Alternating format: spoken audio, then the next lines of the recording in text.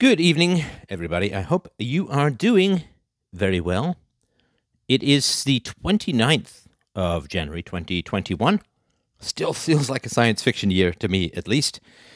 And James is in motion. He is a man in motion. And so I will read the caller's question. We'll dive straight in. This may be something which we've all faced at one time or another. But this caller says, Steph, I feel like I'm drowning. My internet addiction is robbing me of the air I breathe, and I don't know what to do. My relationships are deteriorating. I lost my job, and I'm aimless. Now that I have nothing else to do, I am seriously considering either a high-dose psilocybin trip or enlisting in the military. Cognitive behavioral therapy, self-help books, and lectures by you and other intellectuals have failed to motivate me to break my porn and internet binging habits. What do you think I should do, and what have you done in the past to get yourself out of a black hole? Thank you. Name of listener. So, my friend, are you, ironically enough, on the internet to try and deal with this at the moment? I am on the internet, still looking for questions to a problem that was caused in the same place. No, that's right. Hopefully a cure. You always want to go to the drug dealer for the cure, because it's just, it's the way life works as a whole. So yeah. Hopefully they have a new batch of something cooking in the background. Yeah, come in the back. I got something nice for you. Toilet Yeah, paper exactly, and Coke. Yep. All right. Absolutely. So do you want to, I guess, expand to listen? I mean, we all know what an internet addiction is, and we all have our own challenges with the new world of screens eclipsing the old world of things. But do you want to break it down a little more for us? Help us understand how it started, where it's at? Yeah, I can go about and elaborate more. Whenever I explain it to someone, because there's still a lot of people in my life that don't seem to grasp it as a real addiction, or its severity. It all started when I was 13, when I was first given complete, unlimited, unregulated access to the internet through a handheld internet device. It was an iPod Touch. So basically a microcomputer where no parental oversight, no ability to stop or regulate time usage or what I was looking at. And ever since then, about 13 years old, I progressed in the technology and the amount of time that I spent online compoundly. Like, it just got worse and worse and worse and worse. And recently, I've done tracking software on both my computer and my smartphone. When I still had a job, I was working roughly 45, 50 hours a week and clocking upwards of 40 to sometimes 60 hours of active online usage per week as well. So it's once I usually drop those numbers to people, they start to do the math in their head, and they get sort of the severity and the catastrophically large amount of time I spend online. Right. And of course, I'm assuming that's not all porn consumption. Otherwise, I'm sure you'd get a slow clap from certain people. But so how is that breathing? No. So some porn consumption and other stuff. So how does it kind of break down? Have you had any luck tracking that kind of stuff? So yeah, the tracker actually breaks down sort of different websites. It's almost entirely YouTube videos. Porn is actually a small proportion, but it's frequent enough, and then just sort of the porn problem in general, the lack of motivation, the dopamine desert that basically kills all my motivation to do anything with porn. It's important. Like, most of all the time spent online is YouTube videos. So here's the ironic thing, right? This is the first ironic thing that I'm noticing, is that your internet connection is shit. That's the kind of, you're addicted to something and you're garbling on the internet as we speak. So it's like, you should be able to push 50K a second of audio. So I know. Do you have other things going on your internet at the moment? No, I don't. I'm actually on my cell phone's internet. Let me see if I can.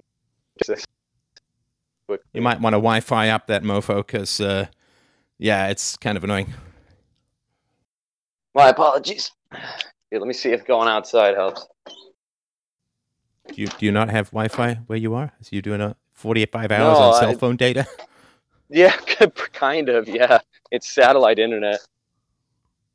All right, is this better? Can you hear me? Let's find out. Yeah, just kind of ironic because, one way to control your addiction is to have a shit internet connection. That's one I way know, to do it. right? So, yeah. Yeah, Okay. that makes sense. All right. Okay, Yeah. so YouTube videos. Okay, so without wanting to get New York Times specific on what it is that you're watching, what kind of stuff are you consuming on YouTube? I think it's fairly safe to say you're not consuming my material on YouTube anymore, but what are you watching? No, it's mostly like uh, comedy shows, podcasts, like just generic garbage, like internet funny videos, compilations of TikToks and other sort of like partial comedy, partial meme type material. But it's so excessive and it's so, one of the things that was the problem is like I would argue deleting certain apps and whatnot, and there'd be a very small proportion of like, oh, I'd actually listen to something important, something that's teaching me something, something informational, so I can't completely delete it. And then 99% of the time, it's just a bunch of basically comedic, funny YouTube garbage. Are you a Joe Rogan guy? Because, man, that stuff can suck up time with giving you virtually nothing in return. Oh yeah, yeah, Joe Rogan and a lot of other like arguably entertaining, but not very substantial or much I substance. mean, Joe Rogan has some cool guests on for sure, Yeah. but, over the years, I've talked to a couple of people, oh, I'm totally into Joe Rogan. And just out of curiosity, I'd say, okay, what actionable stuff, what practical stuff have you learned from Joe Rogan that you use in your life, right? When people listen to my show, they can get actionable stuff that they can actually use in their life. Doesn't mean they have to, but they're certainly there if they want it. And I get all of these emails and messages of like, oh, your show changed my life. It's just great stuff, right? I think Jordan Peterson, other people have that kind of approach where it's like, okay, here's some actionable stuff that you can do in your life. But the people I know who've, total Joe Rogan fans or other people like that, the Ben Shapiro people, even the Tim Pool people and so on, you can ask them and, don't take my word for it. Ask them yourself and say, okay, what actionable, valuable things have you gotten from this show that you can do in your life? And the answer is a long, glassy-eyed pause, a thousand-yard Right, yeah. stare of the eternal sniper, right? I felt like I was learning something at the time, but as it turns out, it didn't give me shit I could use. Yeah. Yeah, there's always you have to fall back on like who's willing to take the action. You can listen to gold all day and not take advantage of it, not make a step to do anything about it.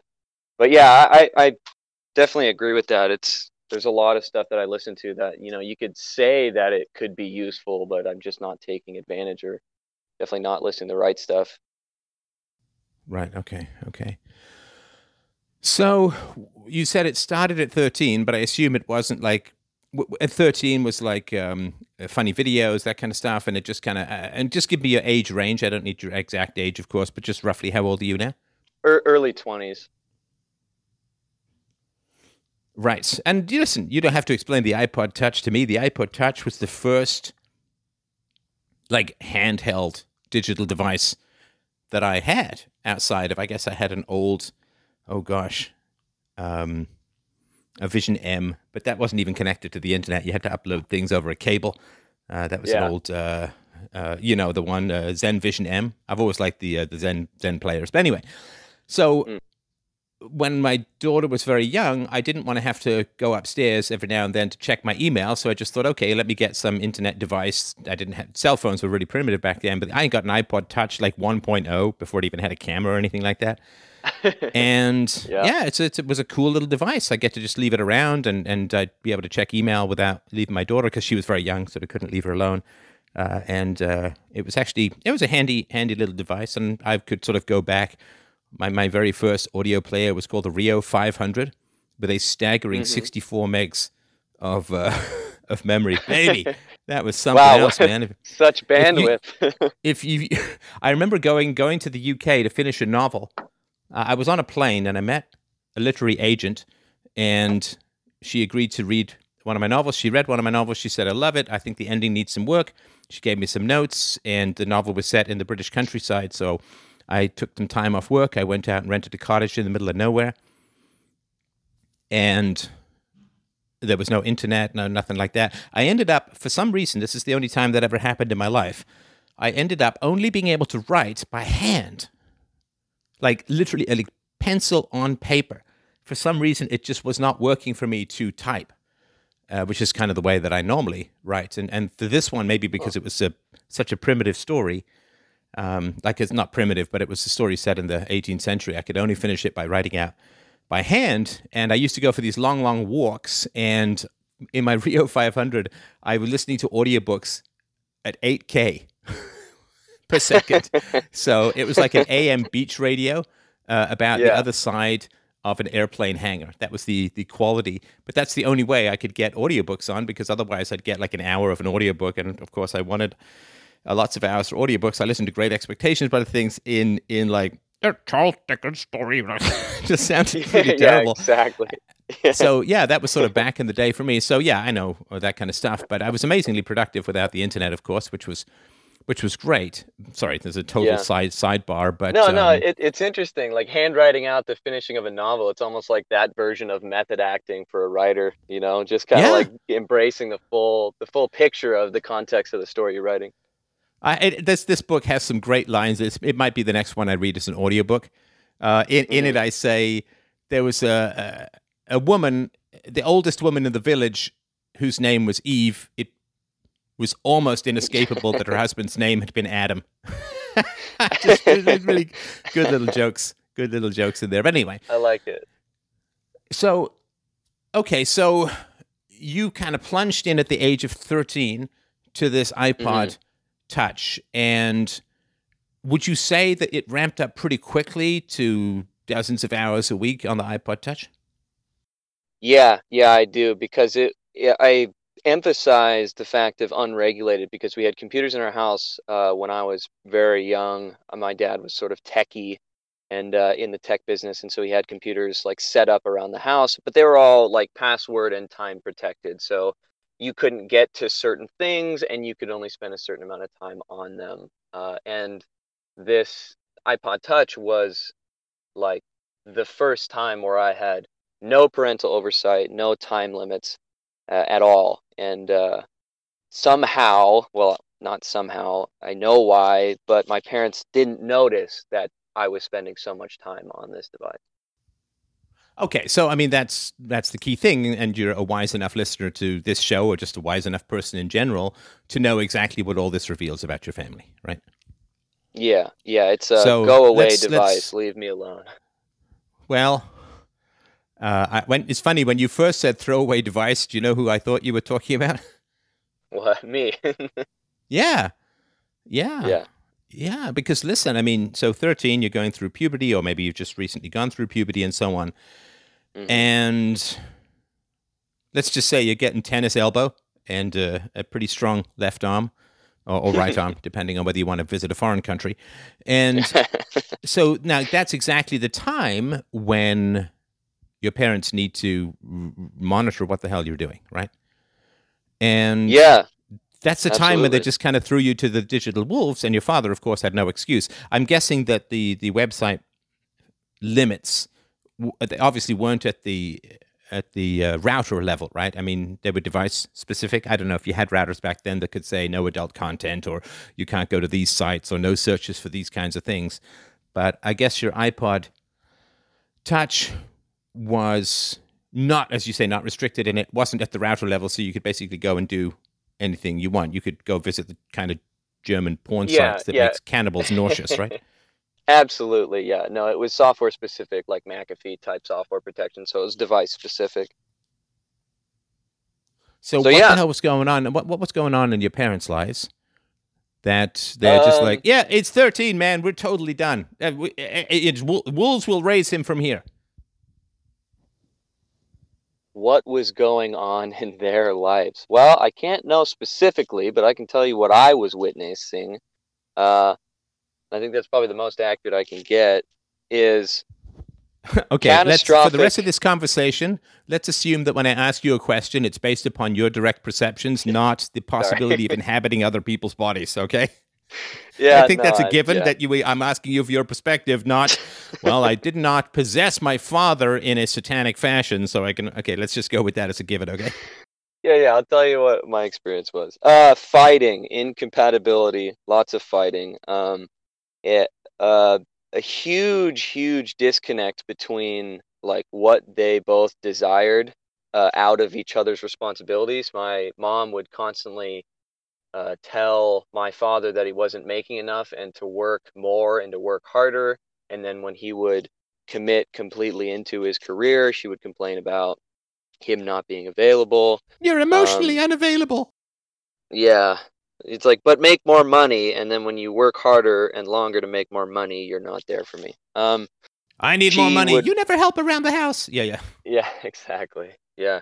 I think secretly, I think she always wanted me to be completely addicted to something so that I would completely leave her alone. You know, when I didn't have something, I was quite a pain in the butt as a child among my siblings. Wait, what do you mean? Why? I needed the most help with schooling and other parental oversight. I got into a lot of problems. I was suspended a lot. I needed a lot of parental oversight, more than my other siblings from my perspective. And I think there was almost like alleviation. She seemed relieved that I was finally like completely, in some sense, like out of her hair because of how much time I was spending on this device. Okay, so let's back up a little bit with regards to siblings. Who do you have for siblings? I have an older brother and an older sister. Is it significantly older? 5 years with the brother and then 3 years with the sister. Okay, and what was going on for you at school, and when did that start? Kindergarten. I was aggressive. I got in a fight with a friend. Was, I think, suspended then, and then I got hurt a lot. I've broken bones. Got stitches all the time. And then finally, 5th grade, I ended up teaching a bunch of the local kids how to run a command prompt on their computers so they could like get into administrative access and change their grades on the local computers. And then everyone ganged up and blamed it on me, and then I was suspended just because I didn't do it. I never changed my grade. I just showed them how to do it their way, but apparently they all lied and blamed it on me, and that was the first time I got suspended, was 5th grade. And then 6th, 7th grade, more suspensions, sort of problems with teachers, not learning. Throughout all this, I was barely passing. We don't hold. Now let's just rewind a second. I will bookmark sort of where you are, because you gave me a wee bit of a sob story there. Well, I simply told the children and showed them in great detail how to change their grades, but I was in no way responsible for them changing their. Come on. I understand. On, you know, you and I. You know, this is past. I'm not your principal. I'm not your mom. But I mean, I'm sorry, I don't mean to laugh. Like if you heard a kid say that, you know, like somehow they all ended up blaming me for giving them the power to change their grade. I mean, I get they did it. That's true. But, you know, you showed them and you're a smart guy. So you knew that showing kids how to change their grades would probably blow back pretty hard, right? Yeah, absolutely. And I think that's a problem. There's still a piece of me upset that I got caught for it. So frustrating to realize. Well, but you were going to get caught, right? Absolutely. Yeah. So, no, but this is confusing because you say, well, I'm frustrated that I got caught, but it was absolutely guaranteed that you were going to get caught because somebody was going to figure out that the grades were changed, right? And then they were going to question the kid. And it's not like the kid would say, I'm never giving up my source. It'd be like, hey, it's him, right? He told me how to do it. He showed me how to do it, right? Yeah. So what you did there was something that was guaranteed to get you in trouble, and that you kind of tried to play a little bit of the victim there with me, right? I did, yes. Now, as far as the ethics of changing grades and all of that, we'll put that aside, but just taking the normie perspective, it's, you know, like you've watched these funny videos, right, on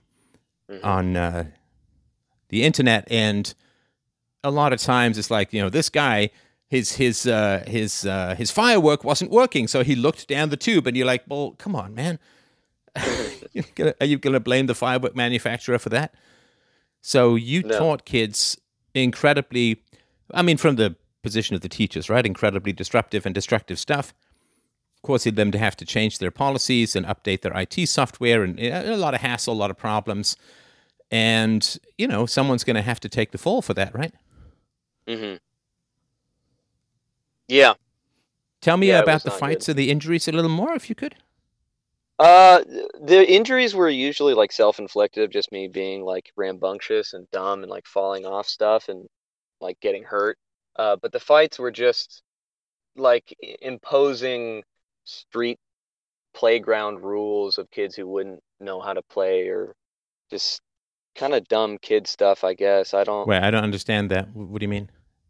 Well, Imposing you'd playground be rules? What playing. do you mean? You're playing a game, right? And everyone agrees or partially agrees on what a rule is in a playground when you're in kindergarten, and someone doesn't play by the rules, and so you take it upon myself, to sort of enforce the rules for kids who weren't playing by the rules. So you both were a rule enforcer and a Mm-hmm. massive rule breaker, right? Because Yeah. the rules The don't change irony. your scores, don't change your marks in the school computer, right? So, hey, man, you got to play by the rules. Hey, here's how to break the rules completely. Yeah. I mean, I never changed my grades, but kind of doesn't matter, does it? No, it really doesn't, because you were an agent of disruption there, right? And also Yeah. an agent of self-destruction, because it was pretty guaranteed that you were going to get nabbed for that, right? Yeah, for sure. So, in talking about your injuries as you being rambunctious, I'm going to invite you down a couple of layers here, Mm-hmm. because in this conversation, you're a bit of a surface guy. And of course, if you wanted to call up for a surface conversation, you certainly wouldn't be calling me, right? I assume you've listened to a Right. bunch of these call-in shows, right? Yep. Yeah. Okay. If you repetitively get injured, it's because someone wants you hurt. I would give you that straight up. People aren't clumsy. People are laboring under a particular kind of hatred. In other words, I would assume that there was someone in your life who significantly disliked you, and you were acting out that person's dislike by harming yourself to appease them. Hmm. You know, interestingly enough, there's a certain memory that pops up um, in close, I hope, relative context to that. I remember in around that grade, sixth, seventh grade, I had broken my arm while playing soccer. And my mother did not notice that it was broken for about 2 weeks.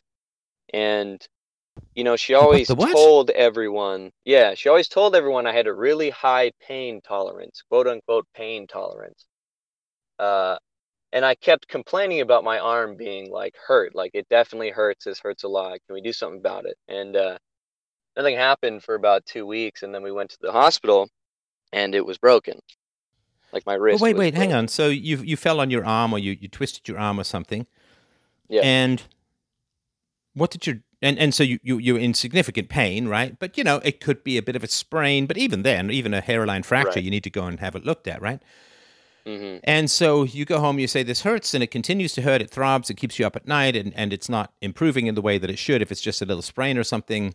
And you say to your Yeah. mom, this really hurts, and she says, it's fine, or She says something along the lines of, you have a high pain tolerance. Like, I don't know. hang on a She'd sec. use this No, no, no, line no, no, like, yeah, no, hang on. If she says you have a high pain tolerance, then she should take you to the hospital immediately. Immediately. right, Do you know because I'm why? saying something. Yeah. Yeah, because you're saying if you have a really high pain tolerance, and you're saying to your mom, this really kills, then like saying you have a high pain tolerance is the exact opposite of don't do anything. Yeah, that's usually her excuse. It would say like, "Oh, why did it take so long for you to notice?" It's like, "Oh, he has a high pain tolerance." So once he finally said something, I knew it was time to go, but it was already longer than what I assumed a normal amount of time to figure out you'd broken something. Okay, so you're not being taught elemental self-care. Yeah. And listen, I understand this, and I'm not, obviously not trying to swap you and me in and out of this story. But when I look back when I was younger, the number of things I just sort of tried to walk off, or the number of like just basic, not basic self-care stuff that happened, it's pretty Mm. appalling. It's pretty appalling, and you're just not taught that basic self-care that you need. And there's a reason for that, right? And the reason for that is that somebody dislikes you enough to want you hurt. And you're just kind of complying with that. I mean, if you have, I mean, this is what's so strange, right? If you have, I mean, I'm putting myself in the shoes of the doctor here, right? The mom comes in with the son and says, he's kind of been complaining about his arm for a couple of weeks, but I didn't really do anything about it. Didn't really care. I was busy. The Young and the Restless was on, and I didn't really want to get off the couch. And then the doctor looks at your arm and says, holy shit. Maybe not holy shit. Holy crap. This arm has been broken for 2 weeks. Do you know what his next call should be? Child Protective Services? Yeah, fucking cops, right? Right? Because this is a mother who has let a son. I mean, assuming it didn't give you any lasting deformity, so to speak, but this could have been a very, very serious thing. Yeah. Luckily, I skated out with 2, at least not, permanent damage, permanent deformities. My wrist still works. Right. And I assume, of course, that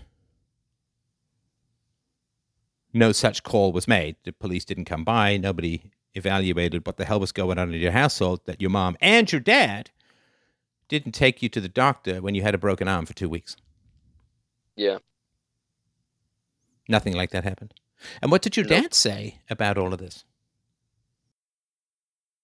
I can't remember him saying anything about it. It was actually only a year after, like, more severely breaking the same arm. I had fallen off a slide and actually snapped both of the bones in that left arm, and then this was just a wrist, like a fracture, hairline fracture. So I don't have any specific memories. The one you were just talking about where you said you broke your arm, that was a wrist fracture? That was a wrist fracture, and the other 2 was 2 like actual snap that we did go to the hospital immediately for. And I don't remember him saying anything after the second one. Okay, hang on a sec. Okay, back the hell up. So you said that your arm was broken, but now you're saying it was a wrist fracture. My arm was broken from an injury a year prior, and that broke my arm. And then this one, I think I was remembering. The 2 week thing. Hang on.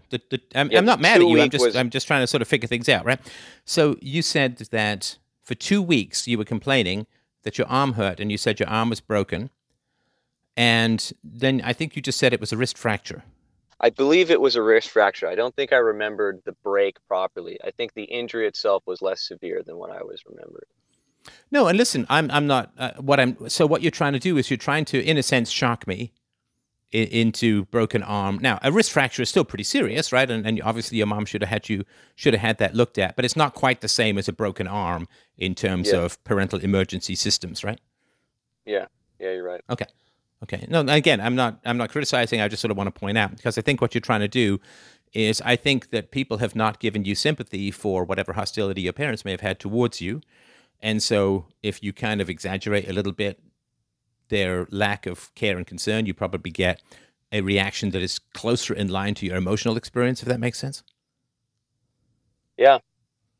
And this is why I wanted to call in, because you're just so good at cutting through bullshit.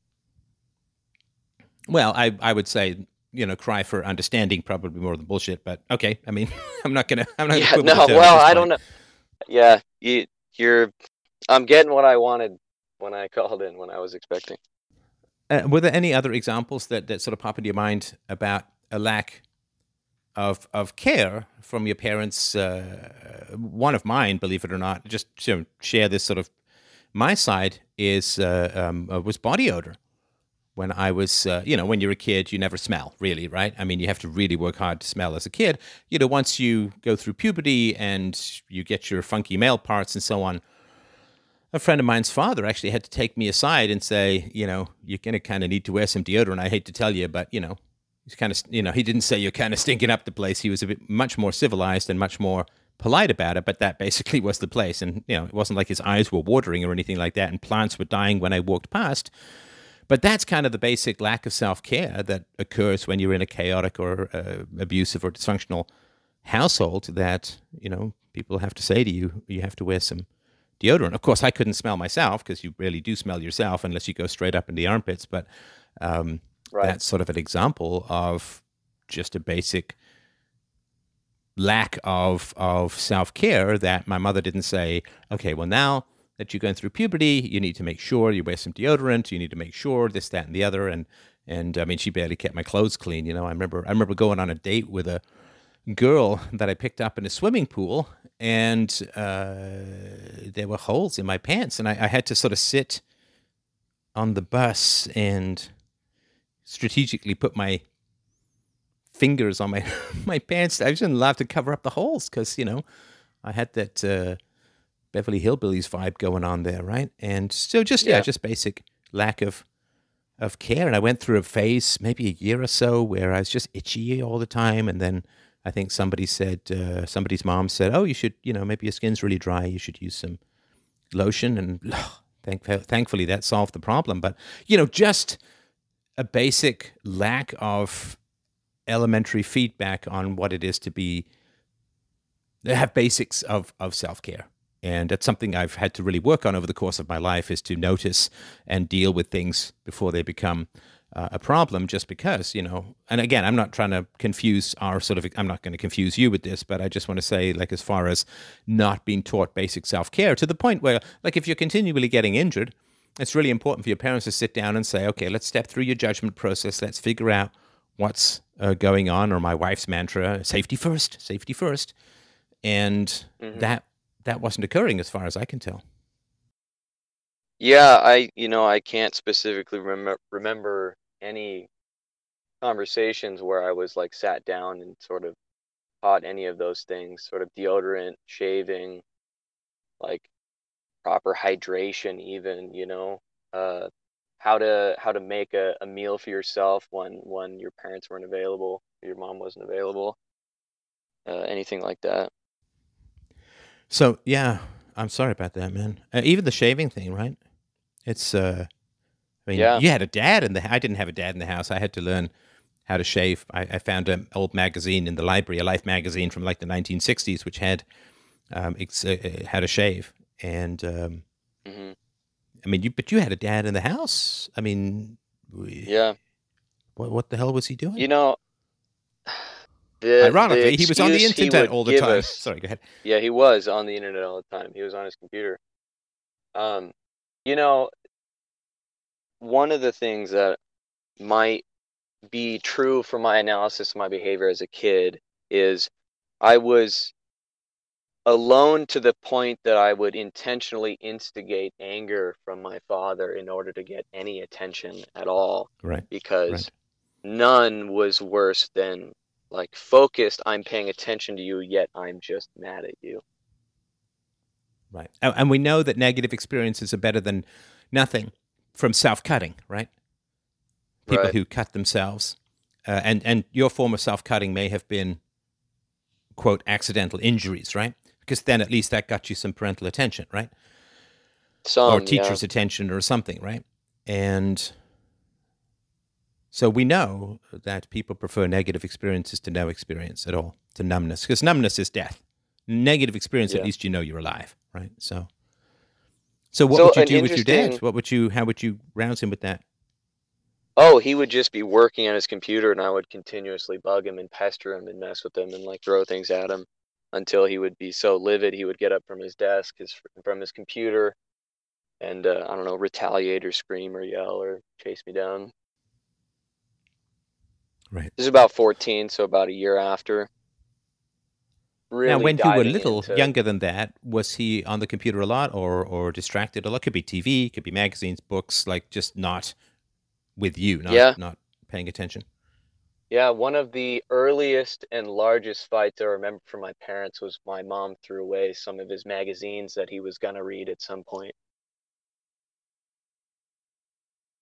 And so yeah, he was very much consumed with media, as well as she was. He was more of a TV watcher. He was more of an internet magazine newspaper guy. Right.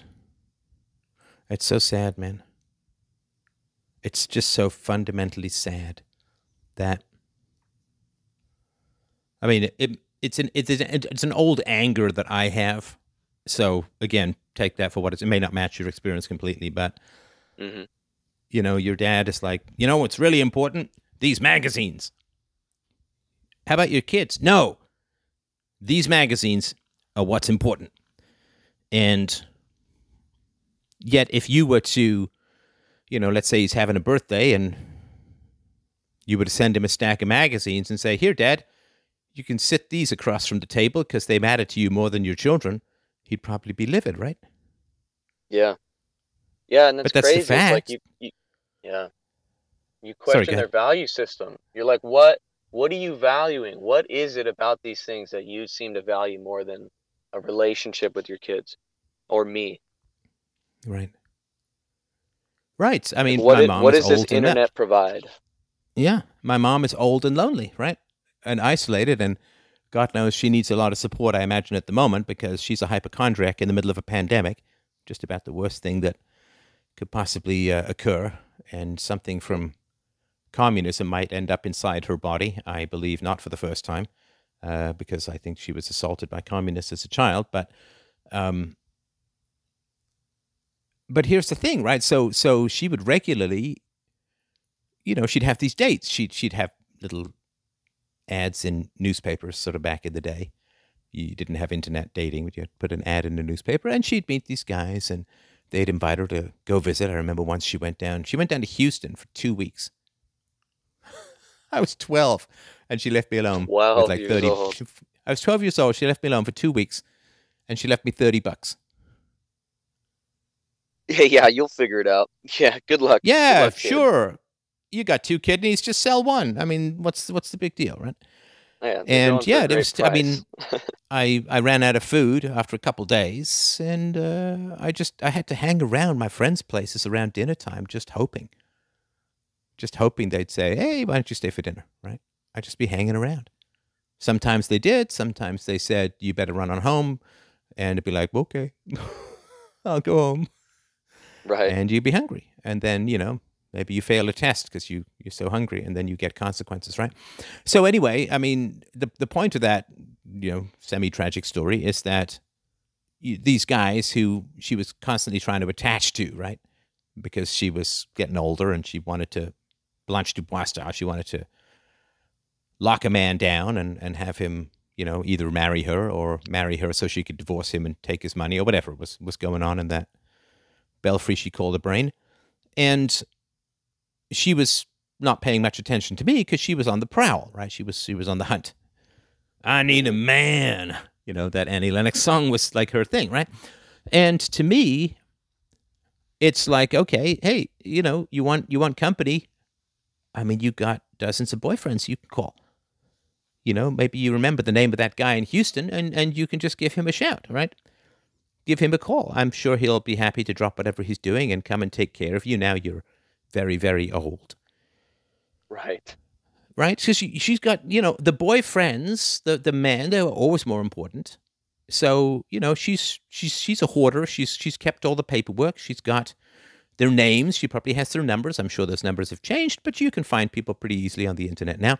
So she can just she can call. You can call the guy in Houston, and she can say, "Hey, do you remember me from like maybe 42, 43 years ago? I came out for 2 weeks in Houston. Well, I wonder, if you could just come over and help take care of me, and maybe I could use a little bit of money, and I could use some conversation and so on."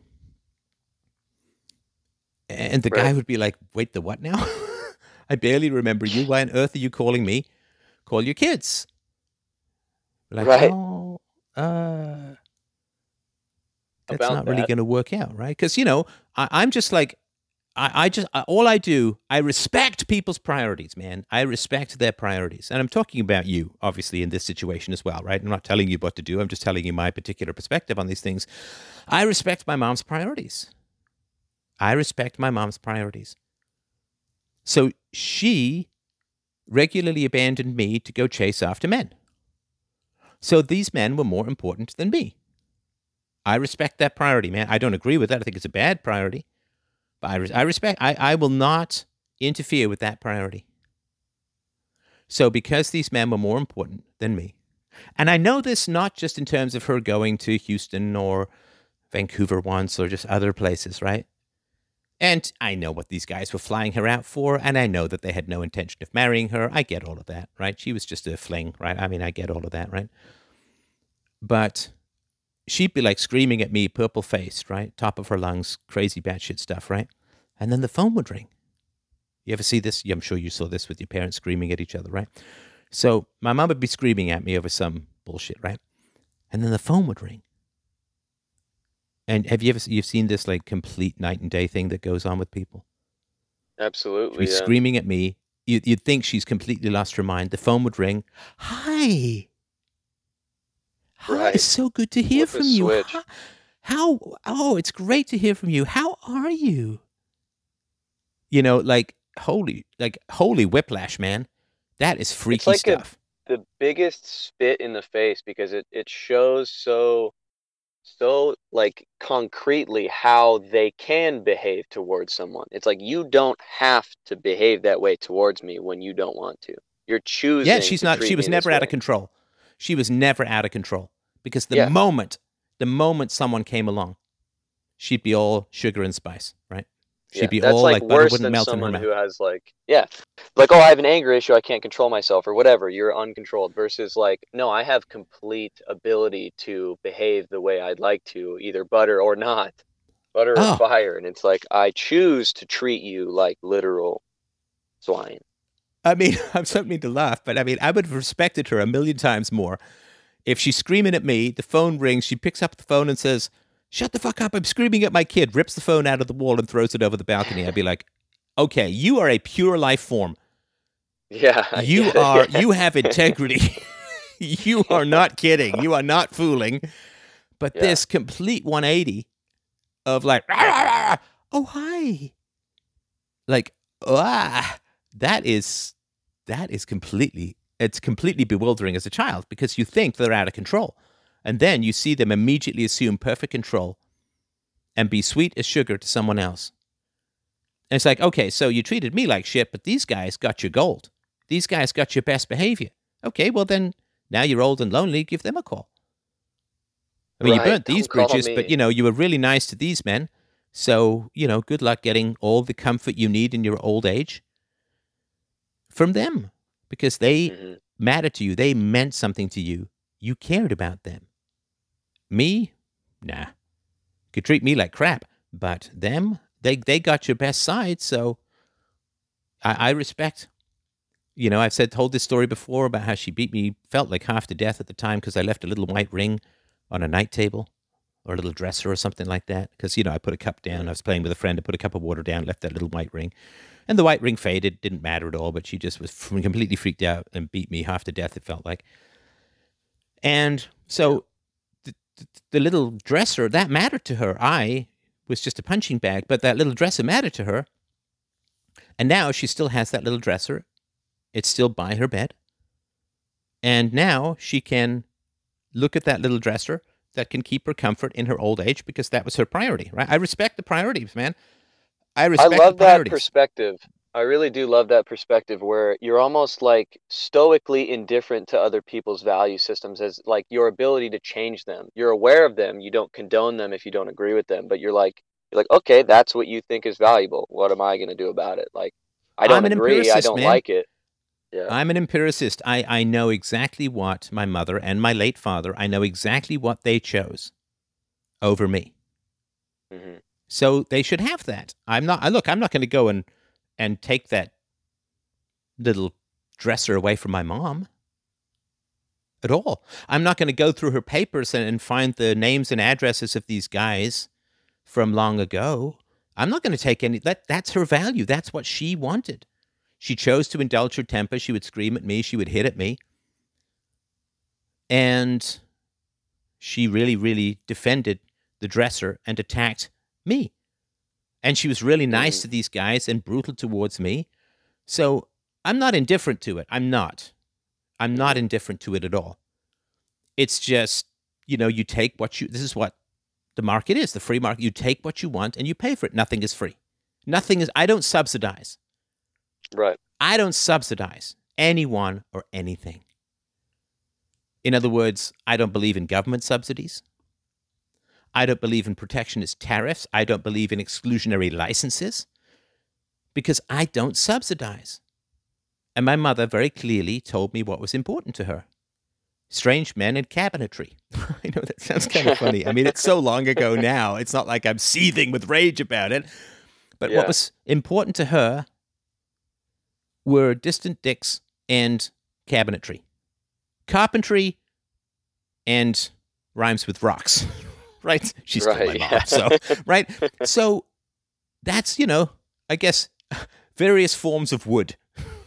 Well, this is dark comedy, man, but, it's still kind of funny to me, right? So various forms of wood, lacquered or not, were what my mom prioritized. She was like a dryad. Oh, there's an old joke. So I'm not going to interfere with that. I'm not going to pretend those weren't her priorities. Mm-hmm. And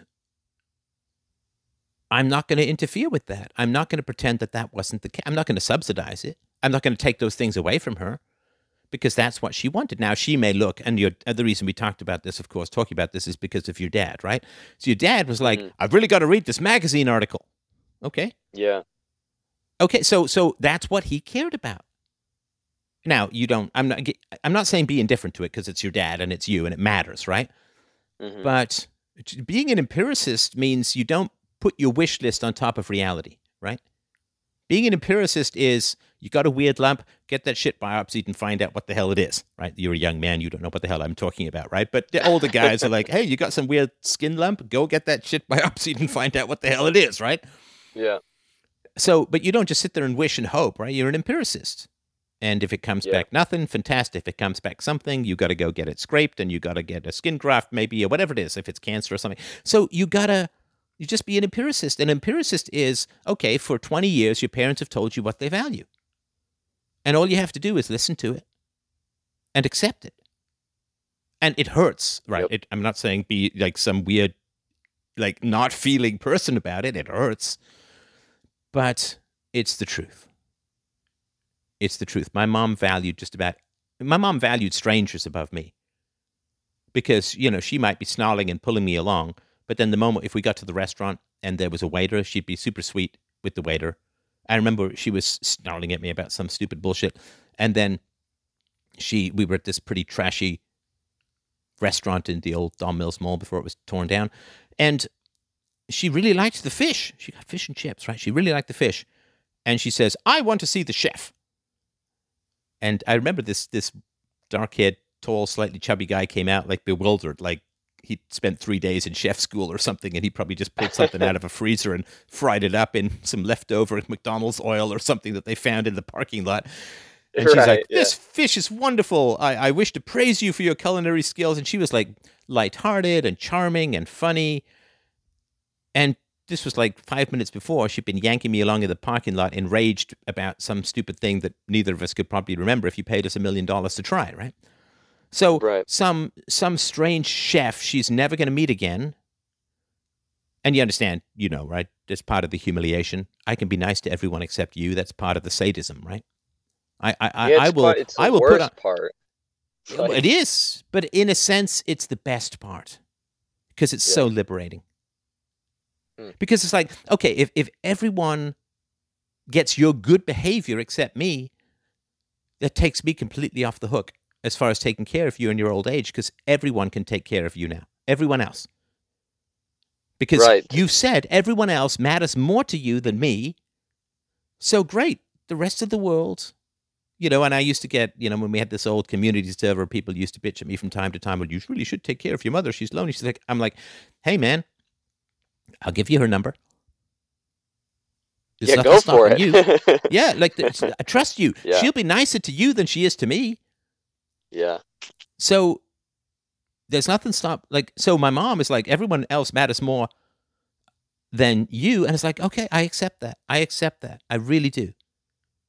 I accept that. Now, I also accept the basis that it's power, right? Because I didn't have the power to leave, whereas these other men had power over her because they could reject her, right? I don't know what the hell was going on with that cabinetry, the dresser. I'll never figure it out. It doesn't matter, and I'll never know because she'll never tell me the truth. I don't ever talk to her again. But I just accept that the people who didn't have to be in my mom's life got the best behavior out of her. Whereas I, who as a child was trapped there, got treated like shit. So I totally understand that if I get into my mom's life out of a sense of entrapment and obligation, she will once more treat me like shit. There's no possibility that anything will be different because I had, I don't know, 40 years or 35 years of experience of that, right? Like if you're there because of obligation, she has power over you and because power corrupts, she'll treat you like shit. But if you don't have to be in her life, then she'll treat you pretty well. And so for me, like I'm the drug that makes her act badly, or rather, to be more specific, power over me is the drug that makes her act badly. I'm actually making her a better person by not being in her life in the same way that you don't enable a drunk and go out and pick up his alcohol and give it to him and right, that just makes him a worse drunk, right? You don't enable that kind of behavior. It's a kindness to my mother for me not to be in her life because she can't handle the power she has over me as a mother, and it turns her into someone she herself hates. She hates herself when she behaves that way. She just, in the same way a drug addict hates himself when he behaves, takes the drug or whatever, he hates himself and hates the yeah, person who got him the drug and hates the person who gave him the drug. And it's right. It's the only chance for my mother to have a decent life is to not have me in her life because she can't handle the power of being a parent. She just makes her into a much worse person. And I withhold that drug from her. And it really is an act of kindness. And I know that sounds kind of odd, but it is an actual act of kindness because she would not be able to help herself in terms of how she would deal with me because she's just never learned how to handle power. And I mean, very few of us can, and I can't either, which is why I don't do. I'm sorry to talk about myself so much, but we are. The question is sort of addiction, and with regards to your parents, okay, so you've had some. I think we've had some synchronicity in what we've been talking about, and I'm sorry because I've been talking so much, but let's turn it no, back it's to I you agree. and tell me some of the things that empirically speaking, right? Not I felt like, but empirically speaking, in terms of things you could judge objectively, or anyone looking at the situation would see it. What are the things that your parents held as a higher value than you? Hmm. I had an interesting revelation where my mom's cell phone camera broke or something, and I was going through her pictures, and I like to think that people who are, a little bit older, when they take pictures of something, they really find that thing is valuable. And while going through the pictures, I had this stark, like, concrete, holy shit, what she's taking picture of is what she actually values, and it was literally like food that she bought, never made, her nails, like really expensive like nail art, fingernail art, getting her hair done, and like all of her friends. I can't remember going through like years of pictures on an SD drive on her cell phone, seeing any of me specifically. I think there was a couple of my sister, but none of me at all. And it was like, Huh. wow, like this is what you value. You go out of your way to make a memory of it by taking a picture, and I'm not there at all. I get some of this stuff, but I don't know if as men we can pierce this feminine mystery, Right. whether it's even a good idea to try.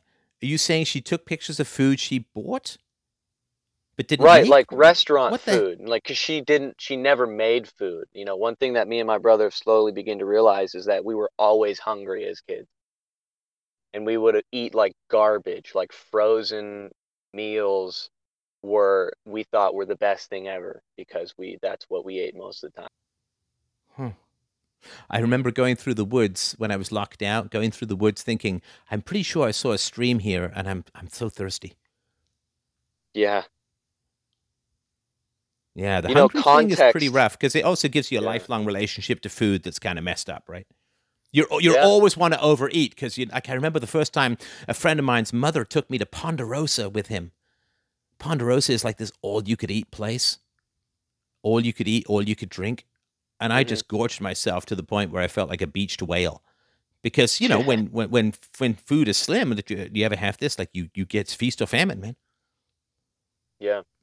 Yeah, I remember one night, one morning, me and my brother were spending over at my dad's place. My dad's remarried with basically the mom I wish I had. Our stepmom is wonderful. And when we woke up, she asked, "What would you guys like to eat?" And my brother started crying because Oh man, he had never had someone just openly, lovingly offer him to make food. right, right. That's amazing. It's amazing. So it was all frozen food for you guys. And how old were you when your parents split? Um, uh, 15, 14, 15. And do you remember, was there a precipitating thing like an affair, or did it just they just wear each other out? My dad claims that my mom cheated, She and denies, she of course. denies it. I mean, he tells me that she told him, but again, I don't know who to believe. Right. And I assume that they hadn't been getting along for some time. No, ever since I can remember, they disliked each other. Disliked. Yeah, like hated, like screamed and yelled. How pretty was she? Not, I mean, well, I don't know. It's kind of a hard question because it's your mom, but I've never she seen a wasn't really pretty ugly. woman. I've never seen a really pretty woman with fancy nails, by the way. Yeah, well, okay, so I think she was not ugly, but she wasn't super Like a attractive. 6? I'd say a solid 6, yeah. A solid 6. Okay. How solid? Can she fit through I a don't doorway? No, know. I'm just kidding. All right. Um, Well, that was and weird because she ended up losing a ton of weight. My dad complained like, "Why, I know we're married and we like don't have to try anymore, I guess, but like can we try to be healthy or something?" I think was the argument he had, and then she refused to and gained a lot of weight over a few years, and then within like a year and a half, she lost all of the weight. Like she got super skinny and then started disappearing and spending long nights and golfing with work friends, and then that's when it all sort of fell apart. And then later on, he told wait, me she that's lost a when lot of weight while ton she of was weight, still married to your dad? ton of weight, yeah, Yeah, that's probably an affair then, right? yeah. And I think she was using some attention deficit disorder drugs that I was prescribed to help her lose the weight. Wait, she was taking your script? Yeah, yeah, because with Adderall, with amphetamines, you lose appetite. And I had been prescribed I'm trying to find amphetamines. something redeeming about your mom. I'm working, man. I'm working hard here, but it's like black cat in a coal cellar at midnight Yeah. underground. I'm not finding So much of a gleam here.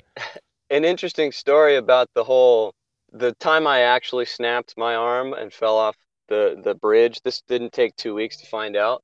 The story, every time she told the story to one of her friends, the punchline to the story was the sound my bones made when they were being reset and how it made her feel gross. Like that was the punchline, was not my child is in screaming agony while they reset his broken bones. It was they made a gross, icky squish sound and I almost fainted. Oh man. Well, that's about as honest as you need her to be, right? Unbelievable. How I felt when my son was in agony. Wow. So I'm guessing not much redeeming stuff going on there. No, and I'm not blinded by, I'm not fighting to try to build a relationship with her, or I'm not really under any spell, or there's almost nothing that she has control of in my life now because Oh no, you're under a spell. No, no, no. Let's not fool ourselves oh about well, that. yeah, You are under a spell, and it's exactly what you talked about at the beginning, right? The internet yeah, addiction. That's the yeah, spell. absolutely. Um, how the hell did your father, go from bad wife to good wife? You sort of praise your stepmom. Like, what happened there? Um, well, I think he went to hell and back himself. He um he got extremely depressed. He was living out of his car while commuting to extremely high-end IT project management job, and uh, and just had a really, really rough time for a long time, and somehow I think built himself back from the brink of destruction. I guess I don't really know. Was it a bad I divorce or like that? What Yeah, do it you was mean? Like, horrible. It like he was completely isolated from the whole family. My mom still had a spell over all of us kids, making us think that the entire problem was his fault. And I'm not confused to think that he participated in the problem, but like she whipped up a total total like he is the bad guy. No one, we can't talk to him. He's evil. And so it's a complete isolation from all of his kids. yeah, it's funny. I don't because I'm not a female. I don't know how it's remotely credible. There's this woman who kind of obsessively posts on Facebook, always nagging and criticizing and so on. And she claims that she was instrumental in getting me off YouTube or something like that. Anyway, so she was complaining about some guy who just seemed to be wonderful and then turned into a real monster. And I'm like, well, I mean, you chose him. This idea Right, that, yeah. this women have no capacity to detect quality from malevolence, but yeah, sure, let's give them the vote. They have no idea how to figure out who's a good guy and who's a terrible guy. But yeah, let's give them the vote, right? It's all Yeah, I definitely believed it at the time. The big argument was like, why does he care so much about his stuff? Our house was pretty full of junk, and like very considerably full of junk, and the biggest fights we had as a family were like trying to get rid of his junk that he kept on. And that's part of that value system, which was like, why do you care so much about what we perceive and what seems very objectively a bunch of shit compared to like a relationship with your kids? But or just a comfortable and pleasant environment for them to live in. yeah, yeah, or even that. Yeah, exactly. Right. But yeah, slowly I've been able to sort of break down and try to get rid of a lot of the pre-existing relationship patterns that we had, me and my dad, of how horrible we treated each other and how our value systems were garbage. And I don't know. Wait, sorry, how horrible? Sorry, you said how horrible we treated each other, and we haven't really talked much about your dad. What do you mean there? Well, the whole like I would go out of my way to piss him off just to get his attention was pretty consistent. There was very little respect. There was very little intimate emotional communication. We didn't talk about anything meaningful. I never talked about Very girls little that or I was none? interested in. None. Okay, that's a very very big difference. Yeah. And sorry, that is a very very big difference because Yeah. it's sort of like the difference between like if somebody's pretending to be blind, but every now and then they catch a fly ball.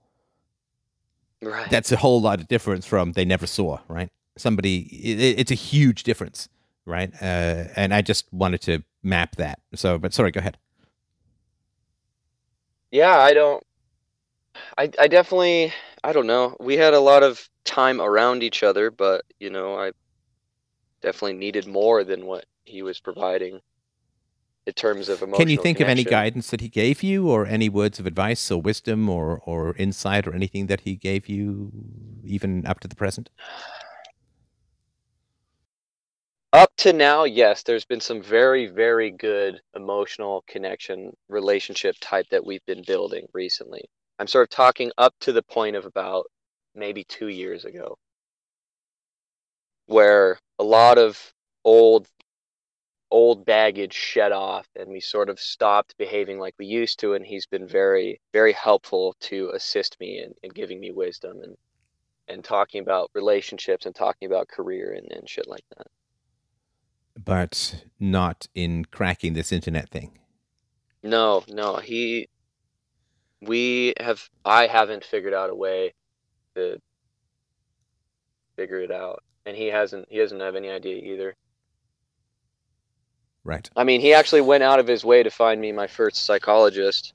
So, because I was sort of at a loss and I couldn't bring myself to actually go up and sign up to go get a counselor, and he found one for me. Right. Right. And what's the status of things with your mom at the moment? I don't need to talk to her if I don't want to. There's nothing that she provides that is sort of holding me to forcibly have a relationship with her. I've come out and told her that I feel like I don't have any real connection with you. Every conversation we have is empty and emotionless, and I feel like I don't even know who you are. And yeah, I don't know if I even should pursue developing a relationship. I sort of come to a conclusion that I remember you saying with your mother, where after a certain point in trying, you get sort of content with the fact that you're not going to change them, or something along those lines. Yeah, okay. So, do you mind if we just do a quick role play? Because I'm not getting a strong sense of where your mom is at the moment. Yeah. All right. So, let's just pretend. So, Mom, remember you asked me to have a look at your phone because your camera wasn't working? Yeah. So, I certainly didn't mean to scour through everything, but I kind of needed to see what was on the phone. And I just kind of noticed in looking at your pictures, there's pictures of food, there's pictures of nails, your nails, there's pictures of your friends. I don't think I found one picture of me. Can you help me understand that? I'm a little bit at a loss. I'm not saying every picture's got to be of me, but not even in the background. What's up with that? And I'm supposed to tell you what I think she would say to that? Yeah. Just be her. You're not around. I'm not good about taking pictures of things. Oh, no. You haven't Okay, come down in a mom, while. mom. Okay, don't do that. Okay, don't give me this crap. I'm not saying this with hatred, but it's annoying. Okay, so first of Yeah. all, you say I'm not around. I am around. I'm around enough that you should have a couple of pictures of me. And second, you say I'm not good at taking pictures of things. First of all, I'm not a thing. And secondly, there's tons of pictures of things on your phone. I just mentioned a whole bunch of them. So how about we start again that answer and, just try and not give me this glib nonsense, okay? So why do you think that you don't have any pictures of me for years on your phone? There's no way I could get her to admit that she doesn't fucking put time or effort into building or developing a relationship with me. No, but what would she say if I, as you, were to say that? Like, just push back on the nonsense she gave, and it really She would would calling you blame a it fit. on me. She would blame it on me. This has And what would she happened say? before. She would say, well, you don't put in the effort or something. I remember I confronted her about this, like. Okay, no. Let's stay with the role play because I need to sort of Yeah, get yeah. a sense of who she is. Okay. So she'd say, what would she say if I said, but there aren't, okay, you do take pictures of lots of things and I'm not a thing and I am around. So what is the real reason or what's really going on with these no pictures of me on the phone? I'm super busy. You don't put in the effort to be around. You don't put in the time to build a So are you relationship saying with that me. it's She my would fault blame that it for on me. years you've not taken a single picture of me? Yeah, that's what she would say. Okay, we'll say, well, help me understand that. How is it my fault that you don't take any pictures of me, even though I am around? I've certainly been around many times over the last couple of years or 5 years or whatever, right? Why do you think you've never taken a picture of me? You understand it's a little disturbing to me that you've got lots of pictures of your food and your nails and your friends, but not one single picture of your youngest born son. There's a couple of my sister, but not the oldest or the youngest son. It's a little disturbing to me. And I'm just, maybe there's some reason I can't figure out, but, please don't tell me it's my fault. That's kind of insulting. It's your phone and I'm around and you don't take pictures of me. I don't know. So what's going on? I've definitely never laid it out that way before. But it is disturbing to you, right? Yeah, it fucking sucks, man. When I first saw that, it was horrible. Right. And I don't mean to diminish the horribleness of it, but it's seriously fucking liberating. Yeah. Your mom ever calls you up and says, I'm lonely. You just say, hey, mom, look at your fucking nails. You'll be fine. Yeah. Just fruits of your call labor. Uber and get them to deliver what you care about, which is some food. Yep. You can look at the food and you'll be fine because that's what you care about, your nails, your food. Your hair. You don't need your me. New style of hair. Yeah, just go to the hairdresser so you'll be fine. And she will be. Yeah. Because all the bad decisions, that people make, I don't need sunscreen, right? All the bad decisions that people make, they get older, they kick themselves in the ass for it, right? Hope so. But it's important to honor those decisions and not You made to your subsidize. bed. You made your bed, you lie in it, right? If you smoke the shit out of your lungs, I'm not donating a lung. Yeah, right. I honor your decision. You chose to smoke. I honor your decision. If you chose to put stupid beauty and vanity and the color of your nails above actually interacting with your children, hey, man, I honor your decision. It's not the decision I would make. It's not the decision I have made. Yeah. But I honor your decision.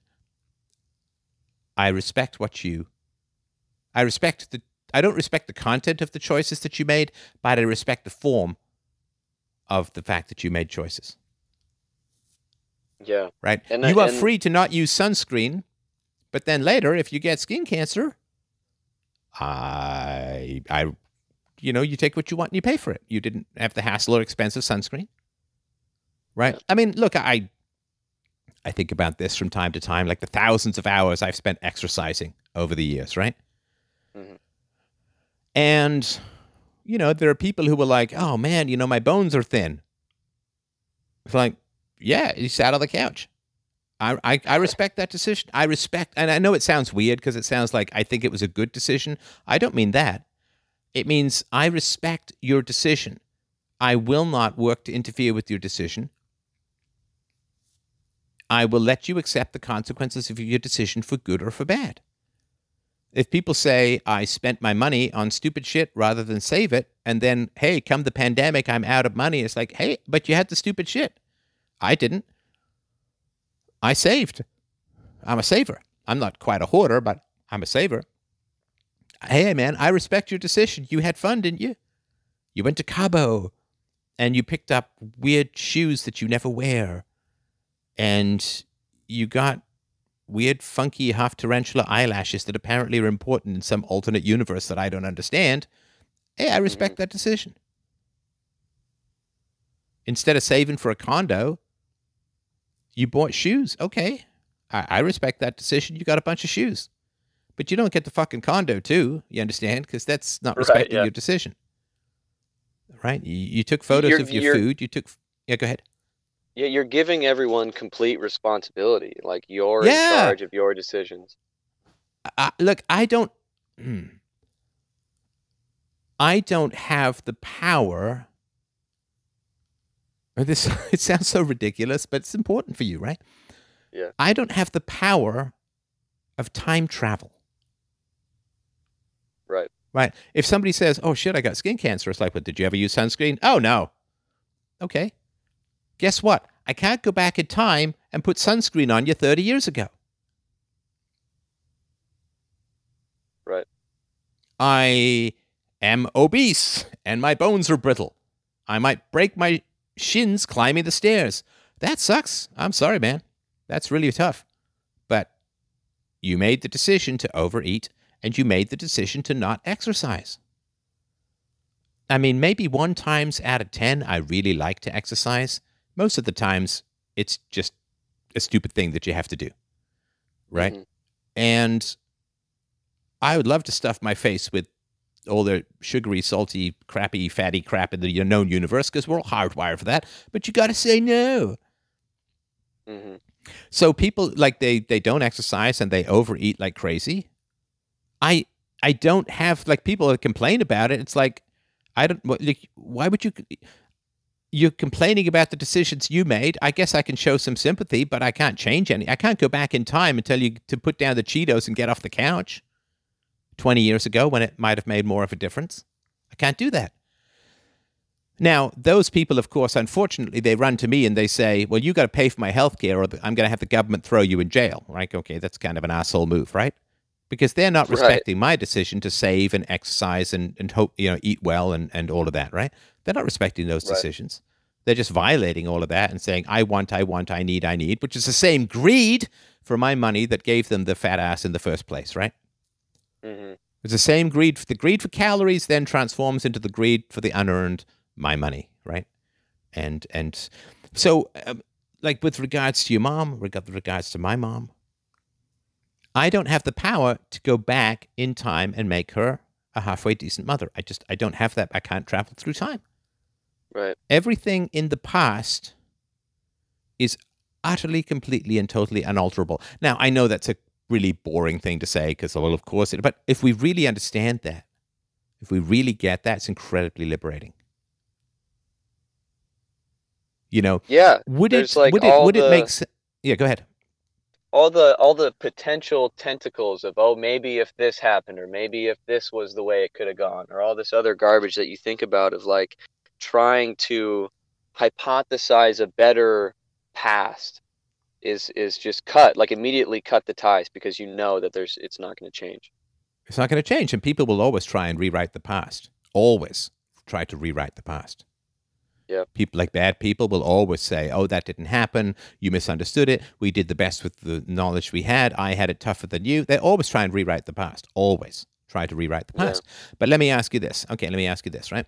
So let's say that your mom weighed 300 pounds, right? Mm-hmm.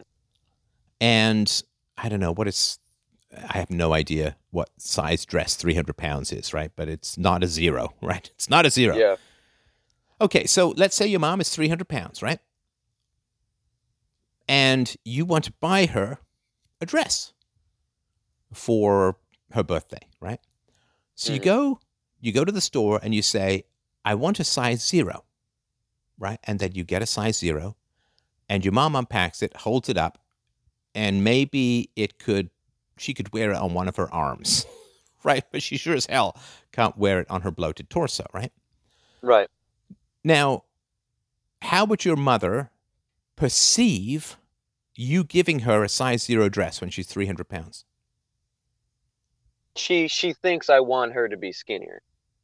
Well, she'd be really angry and offended and upset, and what are you trying to tell me? And you know how much this hurts me, and like all this stuff, right? Right.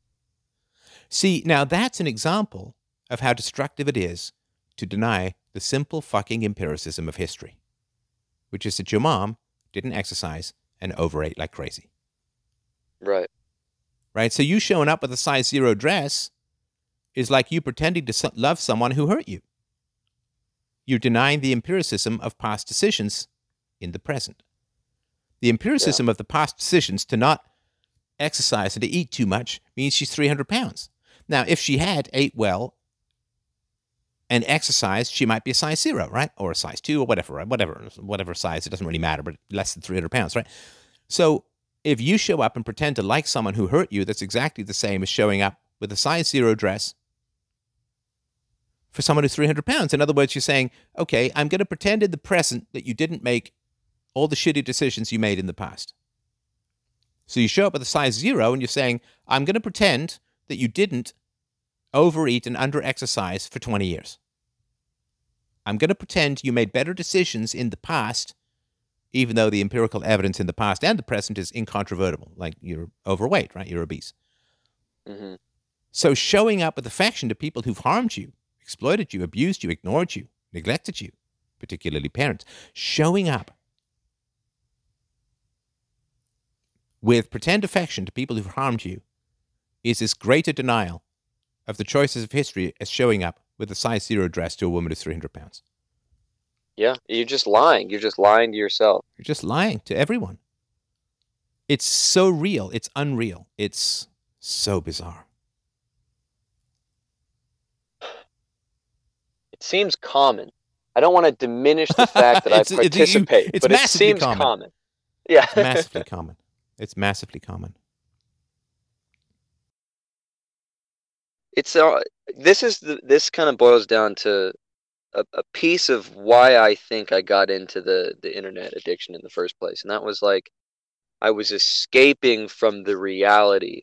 I was buying a smaller dress for the fat, obese catastrophe that was my neglect and parental relationships.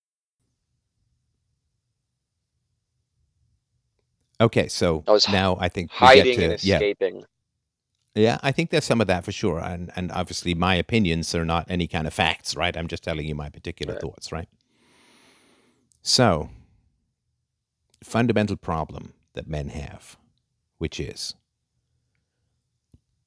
if you don't want the life your father had, you have a huge job ahead of you.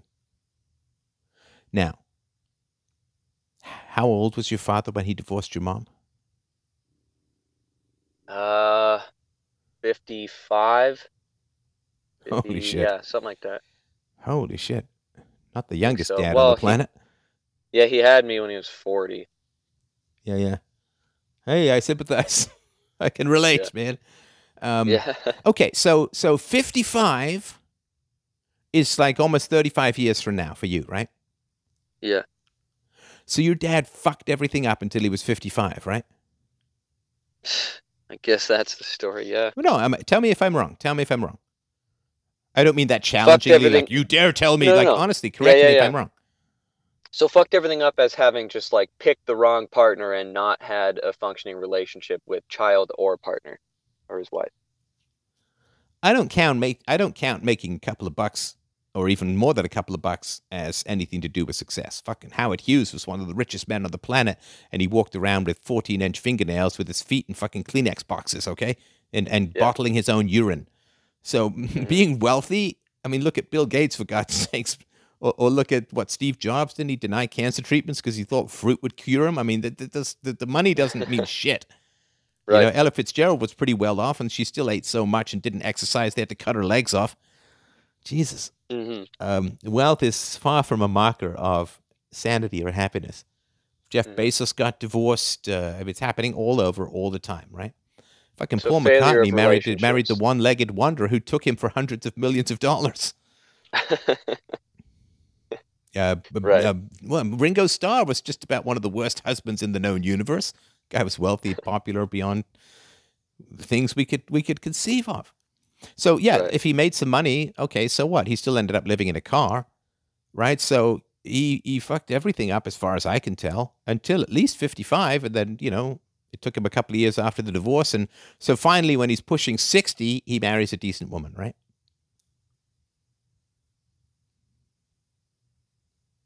Yep. Oh, right? Okay.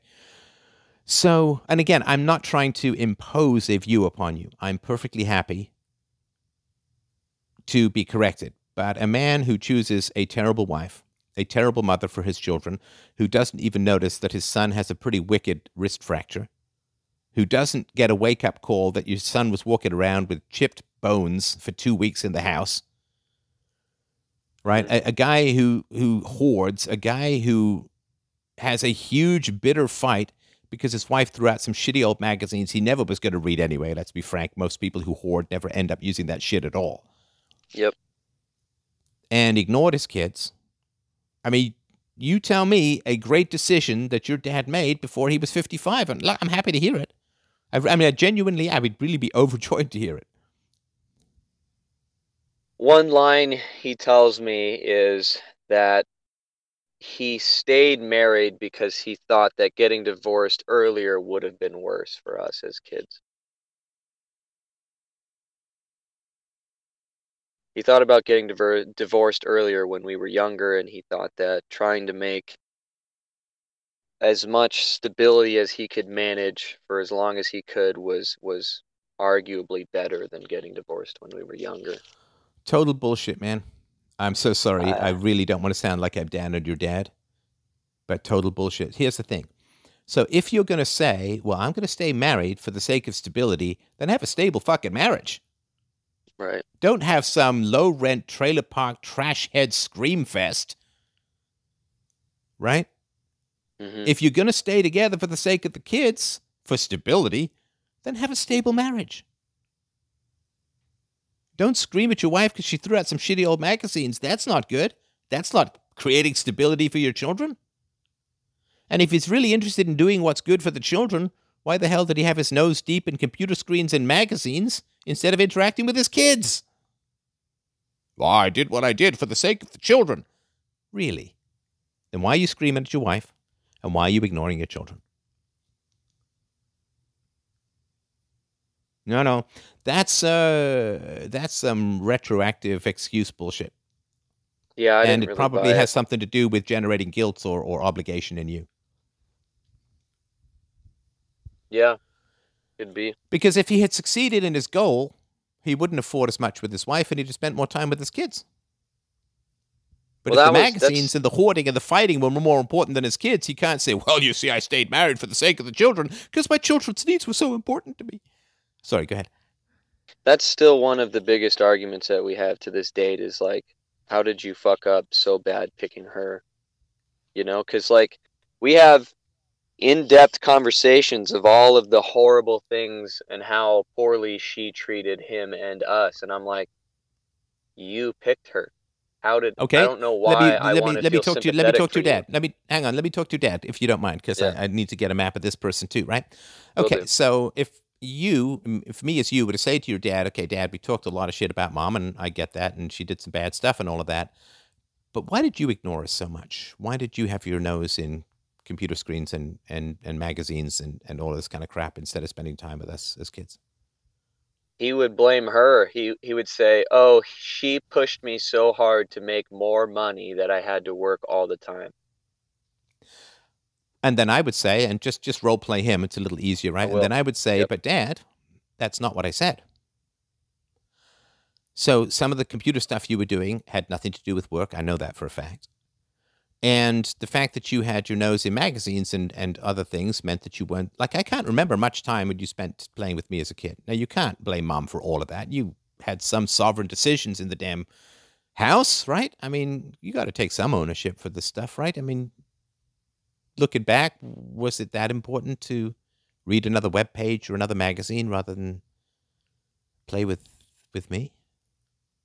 Yeah, he would go, yeah, you know, I did what I could.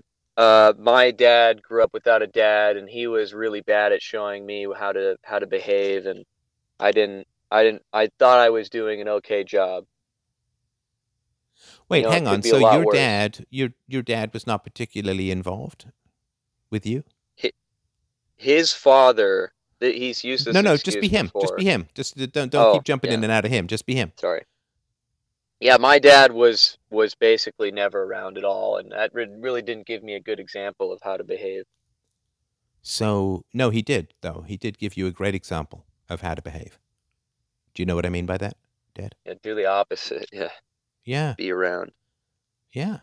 So your dad, because it hurt you, right, that it was unpleasant and difficult, and he hurt you by not being around, so he told you exactly how to be a good dad. Wouldn't you say? Because, I mean, you've made that connection, right? I mean, you come up with this connection not like some big revelation, but something you've known forever, right? So your dad was not around, so you knew exactly what to do. So why the hell wouldn't you do it? Why wouldn't you sit there and say, well, it really hurt me that my dad wasn't around, so I better get my nose out of a magazine and spend time with my kids? Well, I was around a little bit. You know, we did a lot of Boy Scout stuff. I did a lot of that. I didn't say you weren't around at all, Dad. So you're not dealing with what I'm talking about.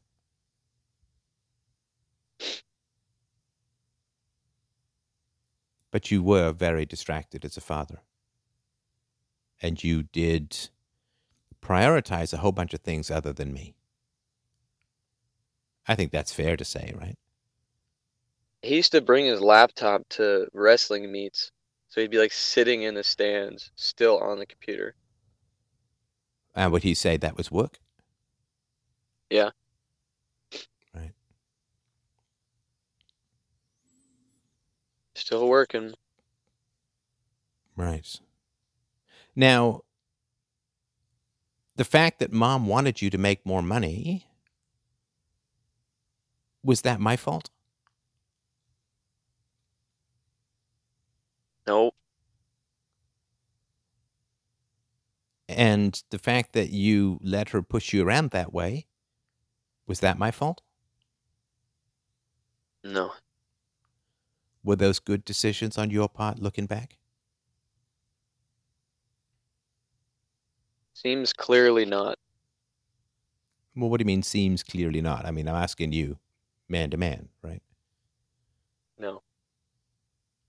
So why did you make those decisions? And again, I'm not like, oh, I need you to cry or anything. I'm genuinely, because, your dad's decisions have a big impact on you. Your decisions have a big impact on me.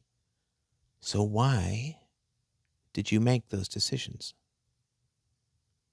I need to know that because I'm a lot younger than you were when you made decisions you don't agree with now in the past, right? They're long behind you, but they're still way ahead of me. And that's the gift I need from you. I desperately need this gift, which is, okay, what thinking led you to make those bad decisions so that I don't make those bad decisions? Because I don't know why you made those decisions, Dad. I don't know why everything seemed almost always more important than me.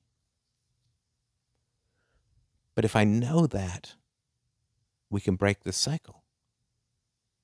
Because right now, I'm not heading in any direction in life where I'm going to get a girlfriend, a fiance, get married, be a dad. That's because I desperately, desperately don't want the life that you had, Dad. It doesn't mean I think you're a bad person. I'm just like, I mean, you don't want that life, which is why you left Mom, right? You didn't want the life you had. I don't want the life you had. What you have now is much better, but I can't wait till I'm 60. Right. So that's what I need to know is why did you make those decisions? And not from a punishment standpoint, but just from I need to know. Because I'm paralyzed in life because I don't want what you had, but I don't know how to not end up that way. And you could release me from my paralysis by telling me exactly how you ended up that way. And that way I'll know what to avoid. If you know where the landmines are, you can dance your way across the field, but if you don't even want to walk on it at all. And that's me with adulthood, man. I don't want to, I'm locked in screens because I don't want to set foot on something that could blow my fucking leg off. Yep. So Yeah, it's an why? escape. Go ahead.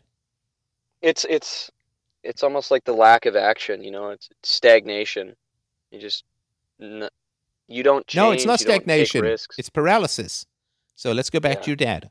Dad, Yep. why did you make the decisions you made to avoid your kids? What were you really avoiding? It wasn't me. But what were you avoiding? Just avoiding Mom, avoiding her. No, because if I you had don't know. spent more time with me, that wouldn't have been the end of the world for Mom. She wouldn't have nagged you and belittled you for spending more time with me.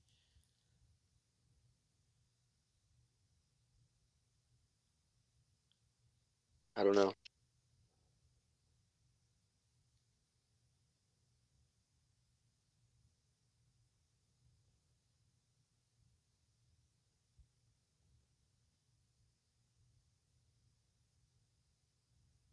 Why were the I don't know what magazines his more answer. important than me?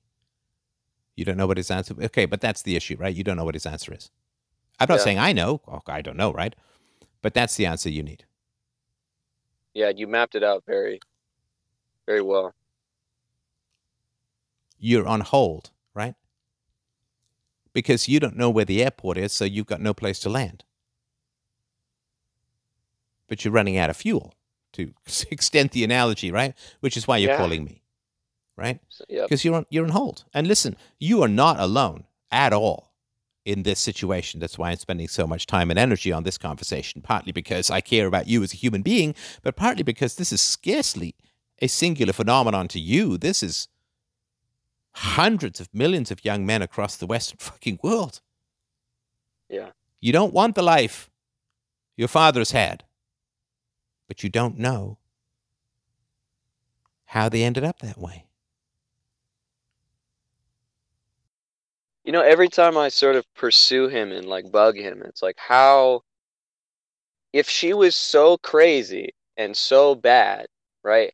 How did you not figure out before you decided to have 3 kids with her? Right? And if the answer that you're giving me is I couldn't, then what the hell am I Right, supposed to do with that? You just can't figure out that someone's going to ruin your whole life? You just right, don't know? right, right. That's exactly why pornography is easier than women, because women apparently are these ticking time bombs that nobody can figure out ahead of time, and they just blow your fucking life up. So of course it's easier to masturbate than it is to go and pursue and get involved with a woman. Of course it is. Because Yeah. nobody's being honest about the red flags. Nobody's saying to you, okay, look out for this, this, this, and this. And I merrily jumped into all of those red flags. I was a Right. complete I idiot. told him this. Yeah. I've told him this before. Every time I bring up like girls that I'm either interested in or talking to or whatever, trying to build a relationship with, it's like, you know, at the end of the day, I really can't take your advice because of how horribly you did in the past. You know, I can't get over the fact that you basically caused one of the worst things to happen to me.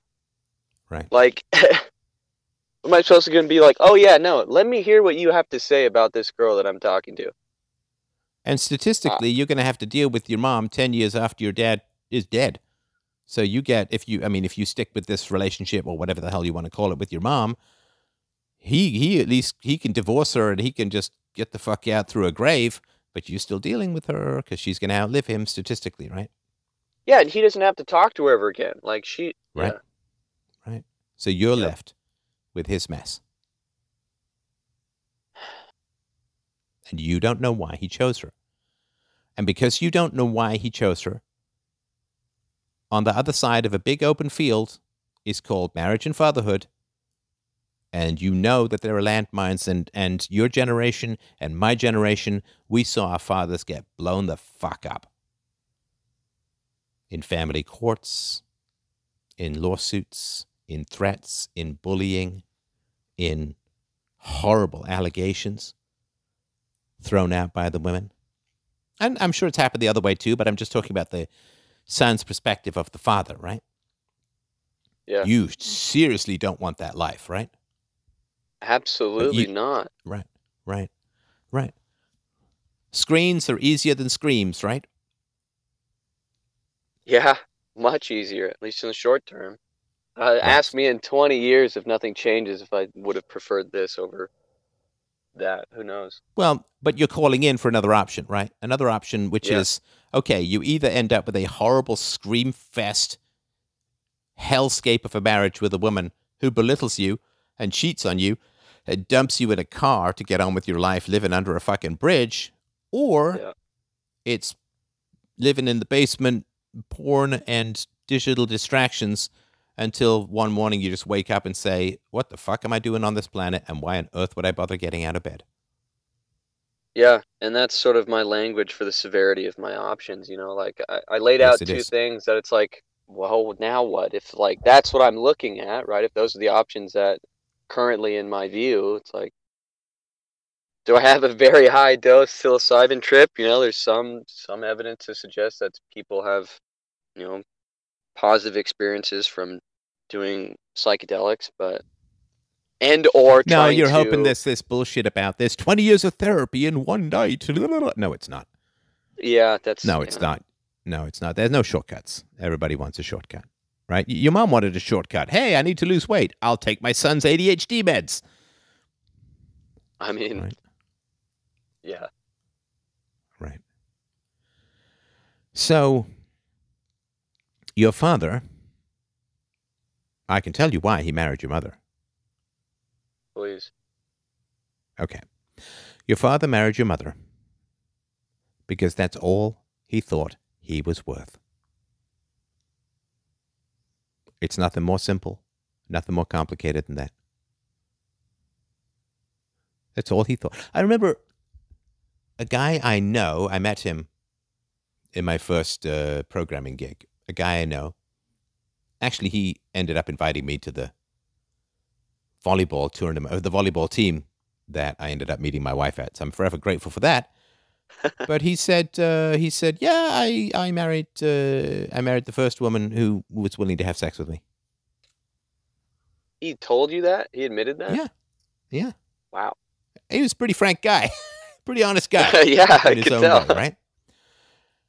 And because I mean, Wow. I can't speak for his state of mind, but that's all he thought he was. Oh, somebody's gonna have sex with me. Okay, I'll marry her. And why? Yeah. Because no one else is going to come along. Nobody else will choose me. And that's partly because he also told me, like, oh, yeah, I grew up super wealthy. And, if somebody stole my bike or my bike got dinged, they'd just buy me another bike. But I was so lonely. It was ridiculous, right? So, Yeah.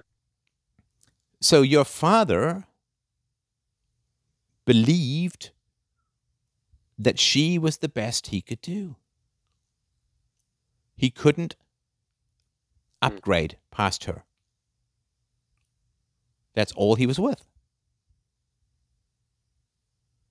Somebody phones you up tomorrow and says, "Hey man, I want to give you a job watching YouTube videos for $100,000 a year." What would you say? $100,000 sounds pretty good, man. No, you'd sit there and say, you know what? Make it 120 and maybe we have a deal. You'd be like, $100,000 a year for watching YouTube videos. I'm in, right? Yeah. Because you wouldn't feel like you could negotiate for anything better, right? Because that's pretty good, right? Yeah, that's your perceived value. Right. So if you don't believe that you can do better, you will accept what you get. Yeah. Right.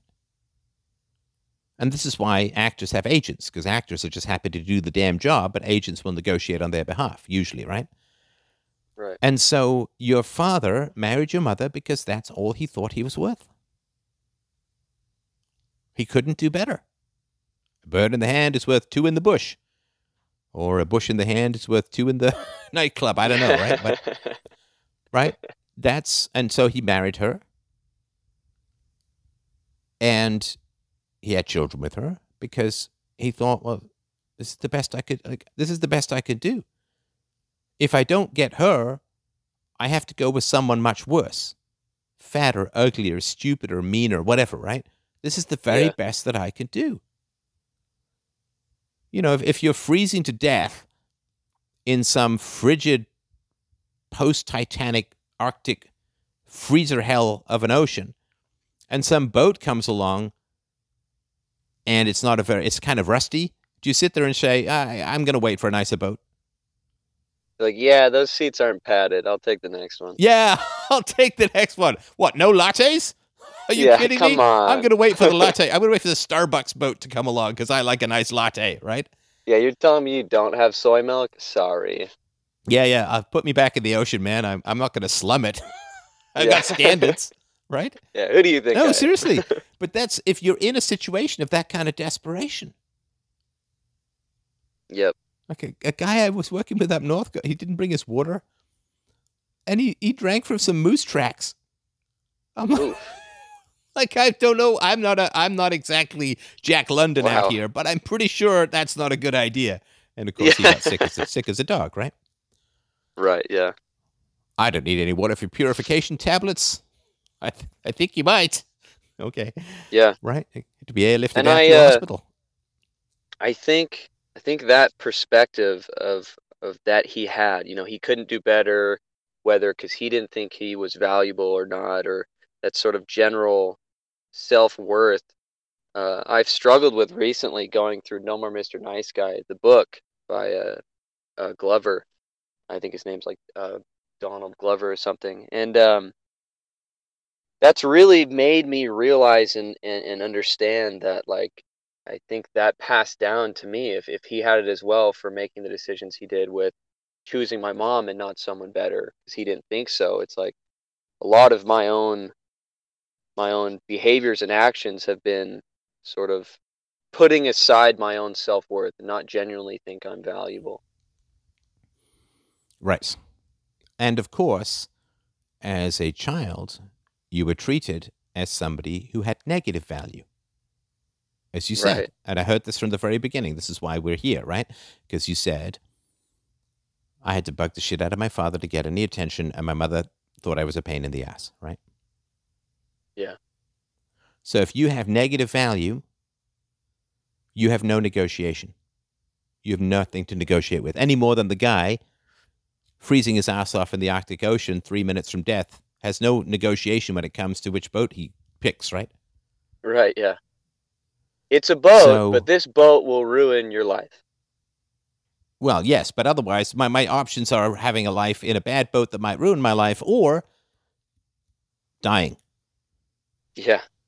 right? So you were treated as somebody with negative value, as somebody who was an irritant, a pain in the ass, an annoyance, right? A stumbling Yep. block on your parents ever skipping joy to happiness, right?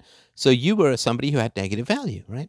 So then anybody who treats you well, shit, that's the only boat that's going to come along. Right. Neediness. Right. So what you do then is you say to the kids in your school, do you know what you say to them? What? Well, I will give you value by teaching you how to change your grades. Yeah. Yeah, that Now I definitely have made me value to cool you, for a right? little bit. Yeah. Yeah, now I have value to you, right?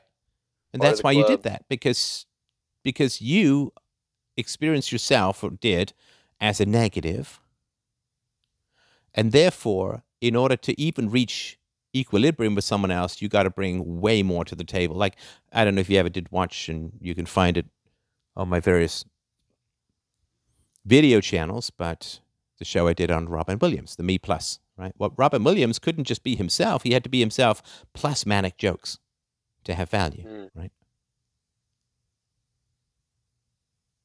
Yeah. And your mom can't just be herself. She has to be herself plus a new hairdo and funky nails, right? Mhm. Yeah, and that manifest in high school as well, where I was uh I was sort of the showman. I never felt that people were with me. I was always being loud and obnoxious and sort of Yep. here, poke this kid, he'll do something funny. Right. Right. Right. No, I Yep. completely understand it. I completely understand it. We've all been there. Most of us in this conversation, not everyone, of course, but most of us in Yeah. the world, we've all been there where, why choose me? It's the fundamental question in life. Why is someone going to choose me? Right. Out of all of the people in the world, why is a woman going to choose me? If my parents didn't, right? If not Yeah, my parents didn't even think that I was valuable, how the hell am right, I find a stranger who is? right, right. If the people who chose to have me and care for me and protect me and feed me and shelter me, if those people thought I was a hassle and a negative, how on earth is someone possibly going to find me of great value? That's actually one of the reasons why my last relationship failed, is because I I genuinely couldn't believe that she thought I was valuable. Oh, that's not one of You the know? reasons. Well, God, yeah, I know. That's the reason. Yeah. Right. Because if someone genuinely loves you and finds value in you, that means your parents were assholes. Yep. I'll tell you a story. It's a very brief one, but it'll hit you like a hammer. Are you ready? Think so? A girl turns 18. Her father shows her a car he's never shown her before. It's an old car. And he says, go down to the car dealership, used car dealership, and get an appraisal on the car. She takes the car down to the used car dealership. She comes back. Father says, what did they say? She says, I don't know. They say like it's pretty old. Like it's a pretty old car. Like maybe $2,000. They maybe give us $2,000 for it or whatever, right? And he says, okay. Take it down to the wrecking yard and ask how much they'll give you for this car. So she takes the car down to the wrecking yard, where they squish the car into boxes, whatever. And she says, oh man, comes back and she says, that is pretty rusty. And they give you like, I don't know, $500 for it or whatever, right? And he says, okay, take this car down to the Classic Car Collectors Club and tell me what they say. So she takes the car down to the Classic Collectors Car Club, comes back, and she says, holy shit. Sorry, Dad, I didn't mean to swear, but they say this thing's worth over $100,000. Because it's a Spider Alfa Romeo from 1962. Only 70 of them were made, and it's incredibly rare and really treasured and valued, and it's a collector's item. And she said, well, why would you have me go through this? Tell me what the father said. Valuable to somebody. You just have to find the right somebody. Well, they have to know what the hell they're looking at. Yeah. Right? They have to know what you've probably heard these millions of stories. Oh, that we had a picture hanging in the living room for 20 years until we found out it was a rare Jackson Pollock worth $1 million, right? Right. They just didn't know. We just thought it was a spatter. We thought some kid did it. Okay, Jackson Pollock was about the disassembly of human perceptions, but that's neither here nor there. Everybody, it's an antique, right? Uh-huh. And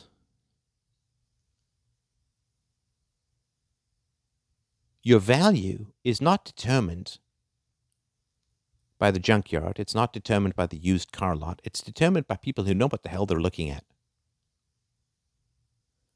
If you know your car is worth $100,000 and someone says, oh, this old piece of junk, it's only worth $500, what do you think of that person? Not very highly, especially if you know that it's not worth that much. No, you know it's worth $100,000.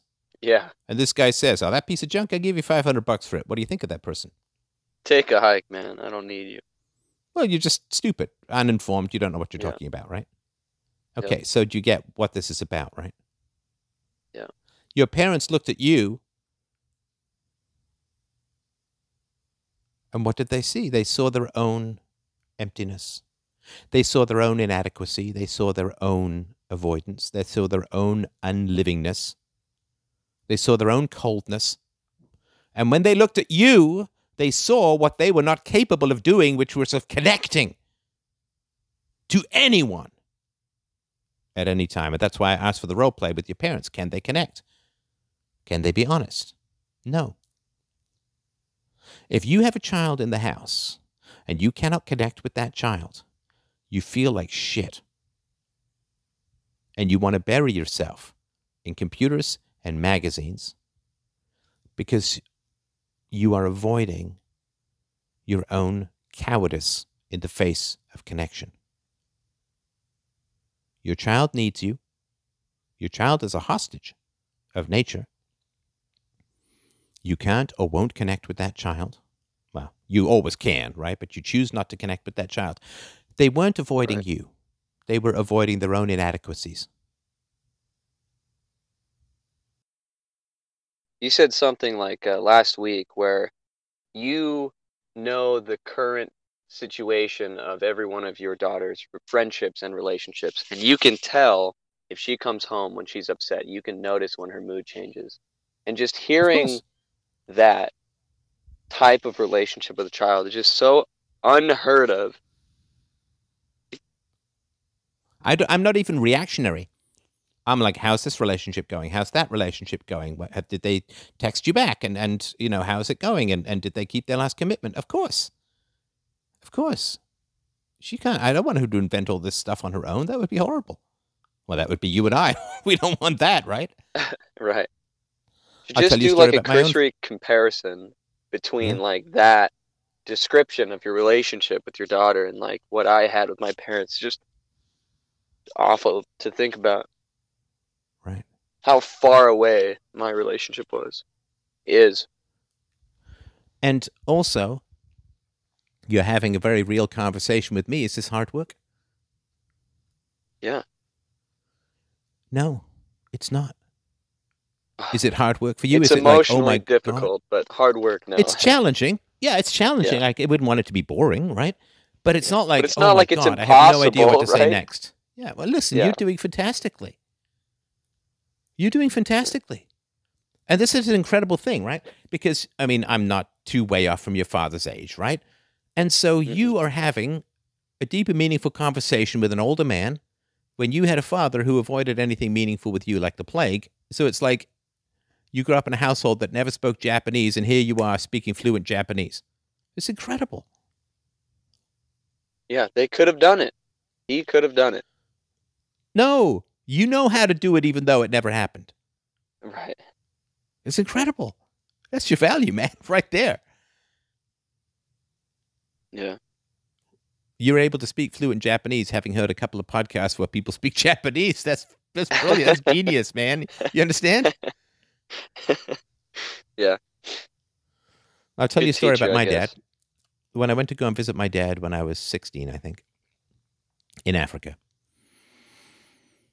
Oh, man, he was just not there emotionally. He took me on this hike for a couple of days, and he was like, because he hiked for a living, right? He was out in the bush all the time as a geologist, and he would be like way up the mountain because he was kind of impatient. I wasn't a super fit kid. No, I was 15.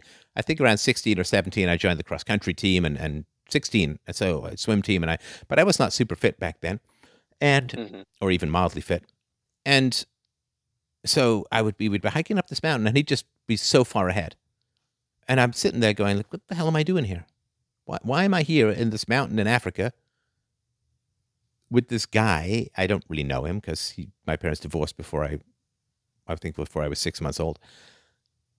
And where's he going? And I remember being super thirsty, right?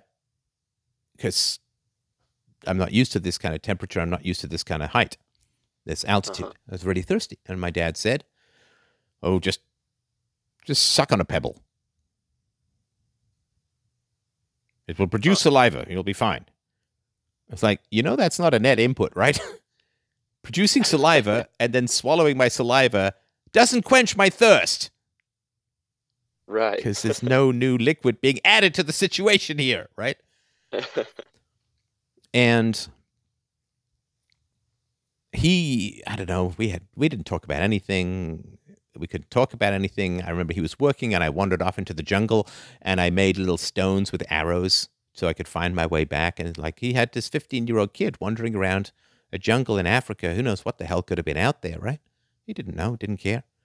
Or maybe he cared. I have no way of knowing, right? He had me go up on top of his roof of his garage and sand it and paint it and all that because he needed that job done, right?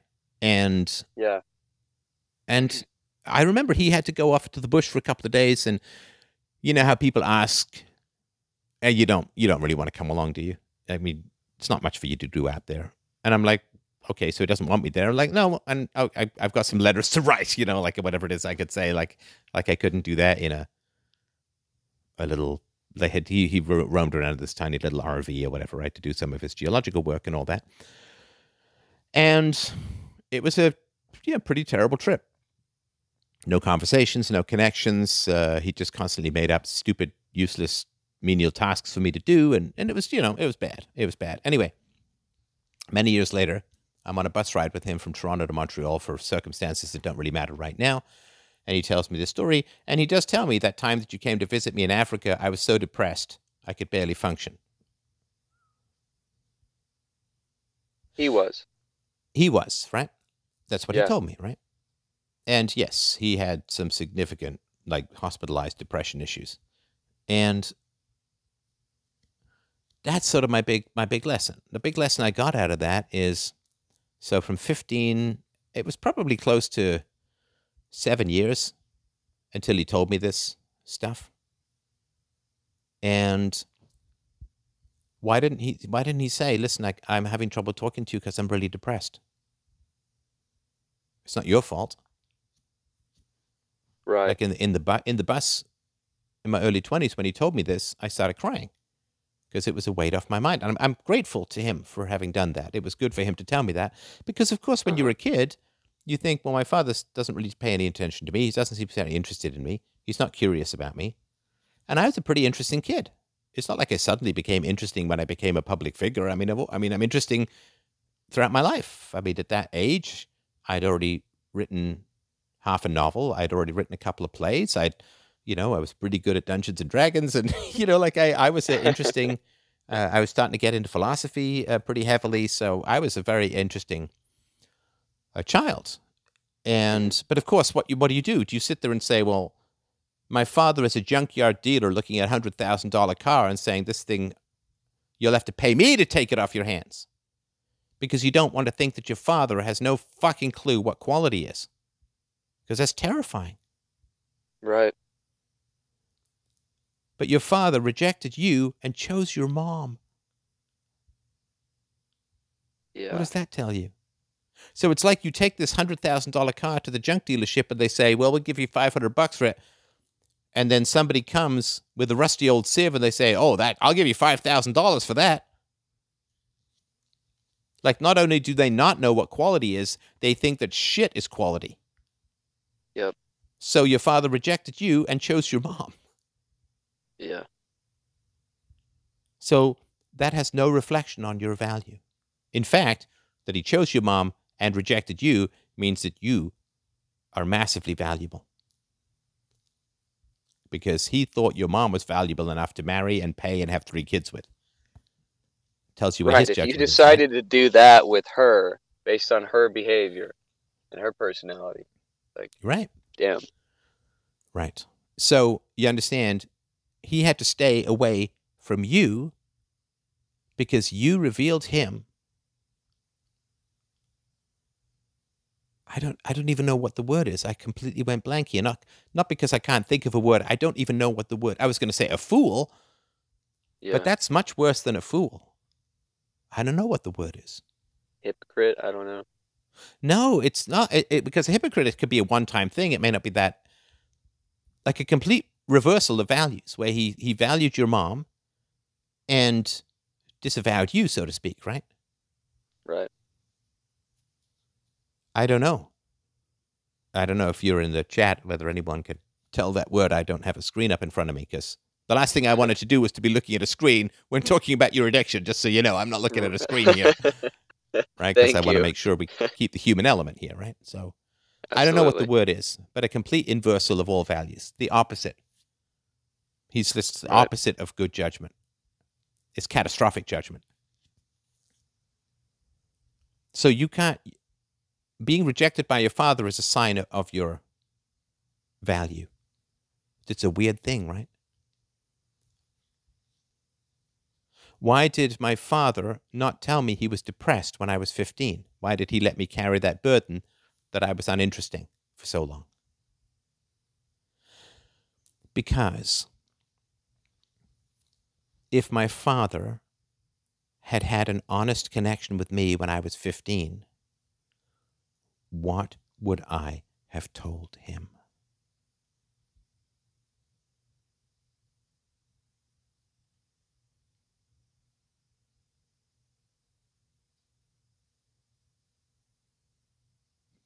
Do you know? No. Well, you weren't listening then. I mean this in a friendly way, right? Sorry. Because what was my mother doing? Oh, he would have told them all about the problems you had with your mom. The problems I have with my mom? Did your mom ever come in and intercept that language? A criminally under description. No, the problems. Yeah, I have a Yeah. couple of issues with my mom. Yeah, the fact that she's dangerous Yeah. and violent and throws knives, and and also Yeah. at this point in my life, my mother had already been institutionalized. I apologize for No, no, so it's criminally fine. I under. get it. That's Yeah. just your mom stepping in, right? It's just your mom stepping in and saying, "Minimize this shit because I don't want to get caught in the splash damage," right? Well, that's always But what's crazy is like whenever I get to a level of intimate communication with someone and I begin to start what feels like the right language in depicting my experiences with my parents, it always just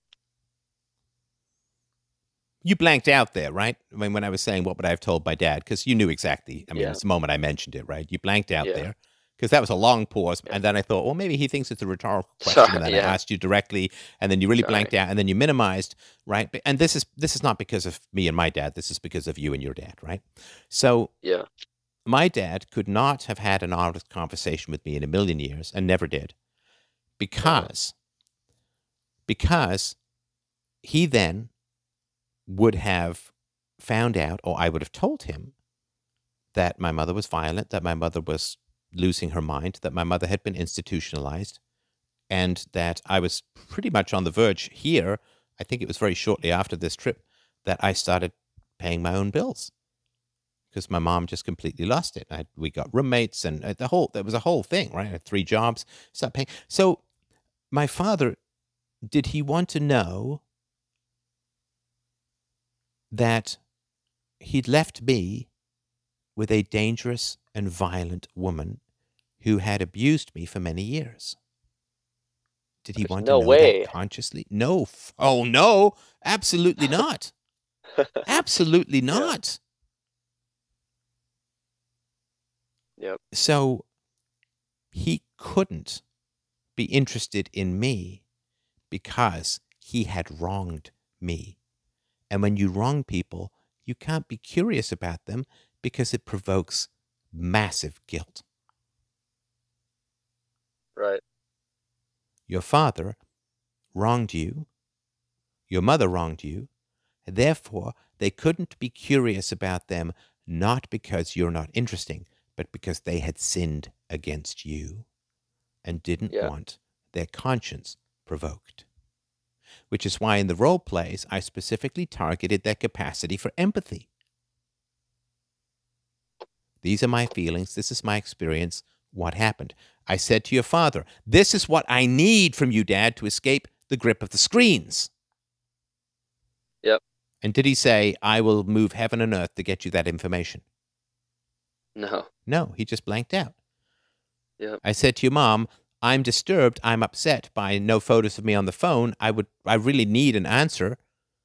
And then she tried this bullshit of it's your fault and I just don't take photos of things, right? When the whole point was that you took photos of lots of, right? So like when you express a need to both of your parents, a desperate need, Mom, explain to me why I'm not on your phone, and Dad, please yep, help me understand why you made your decisions. These are things that I desperately need from you.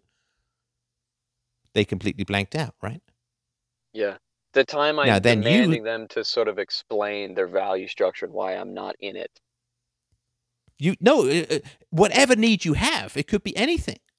Right, yeah, Whatever need you have, yep, they will not respond to it. Because if they'd had the capacity to respond to it, you wouldn't have those needs at all. You yeah, understand? It is the very yep, needs that make the response impossible. Your father should have sat down and explained the living shit out of all of his decisions as soon as he possibly could.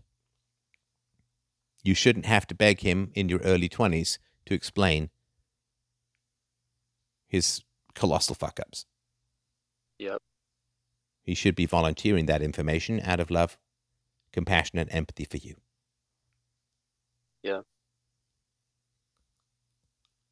And the conversation that you pointed out with your dad reminds me of like a blueprint that you have in real-time relationships of like how to help build those types of relationships. It's like tell people your emotions and your feelings as soon as they arise Yeah, and like yeah. be as open as possible and not in a blaming way, right? Don't say you're the reason why I'm pissed. It's like, well, I'm feeling this way and let's talk about it. Let's try to figure out why I'm feeling this way. Yeah, listen, so I mean, I've had obviously some emotions when I've been talking to you, but I'm very clear that it's not you, right? Yeah. Like if I was annoyed or frustrated, I'd say I'm annoyed or frustrated. I'm not. I can't believe you didn't tell me the first story when it was only a fracture. That it was. You said it was you liar. It was a break. Anyway, I'm just telling you this I what I feel. wanted your sympathy, Stefan. I need. Yeah, yeah. No. And you get it, right? And you get it. Yeah. Now imagine this. Imagine that. And I'm sorry, I don't mean to be talking about my dad, right? Because I'm not trying to make this about me, but I imagine Right. because there's got to be a parallel with your dad, I assume, right? So imagine if my Hmm. dad had said, "I'm depressed," and I had shown compassion and empathy towards him. Hmm. Imagine how incredibly difficult for him that would have been. That the child he abandoned to a violent and destructive woman showed great tenderness and compassion towards him. Yeah. Ouchies. Ouchies. Infinite ouchies, right? Yeah. And that's what That would be you're soul-searing. saying is he's avoiding that pain of Yeah. realizing that his child could provide the empathy that he wasn't providing. Yeah, he basically was avoiding two things. Number one, the pain that he'd inflicted upon me. And number two, Hmm. because he would say to himself deep down, well, I inflicted pain because I was hurt, right? But if I had had compassion to him despite him having hurt me, he would have lost that excuse. Do you see? Right. That'd be crazy. That'd be such a crazy And thing. I would And have it'd been be able to so do it at the age, painful. so painful, and I would have been able to do it at the age of 15, what he couldn't do at the age of 45 or 50 or 55 or whenever the hell that was, right? Right. So he Yeah. would have And I been mean, mastered by a child. and it'd give him even more reason to feel poorly. It's like, this is the type of child that I abandoned, someone who can provide value like this, someone who can, at Right, 15, be empathetic. right, right. Yep. So you have a deep heart and a deep mind, and your parents were not avoiding you because you lacked value. They were avoiding you because you had value that exposed their lack of value. In other words, they avoided you like a thief avoids a camera. Yeah. They avoided you like a counterfeiter avoids a counterfeit detection machine.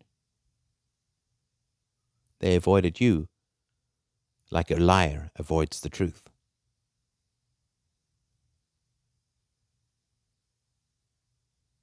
Ouch. You were born in a junkyard, and you're a collector's item. And you got to get to where people know the value that you have. But right now, you think that the junkyard is the whole world. No one's ever going to see your value. So just fritter and waste the hours, right? There's nowhere to go. There's no better place. There's no place where you're treasured. There's no place where you'll be understood. There's no place where you'll be valued. And you're also, the minds are in your mind. Because if you're valued, your parents will lose you. Because you'll see the difference. You'll experience the difference. You'll understand the difference. So your parents need you to stay in the junkyard.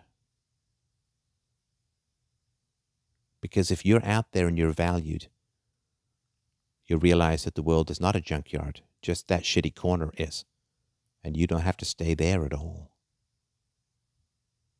And there's a whole beautiful, glorious world out here where you can love and be loved, value and be valued, be honored and respected for the treasure that you are and what you bring to the world. But you got to get out of the junkyard, and they don't want you to leave. Because you understand, they stayed in the junkyard their whole life because they think the whole world is a junkyard, but it's not. And if you get out, then what is normal to them becomes shitty. And they don't want that at all. They need you to believe the whole world is a junkyard, so you never escape and get to a better place. Because then they'll look back and say, oof, we could have done that at his age. we didn't need the last 40 years? The whole world isn't a junkyard? There's beauty and virtue and integrity out there?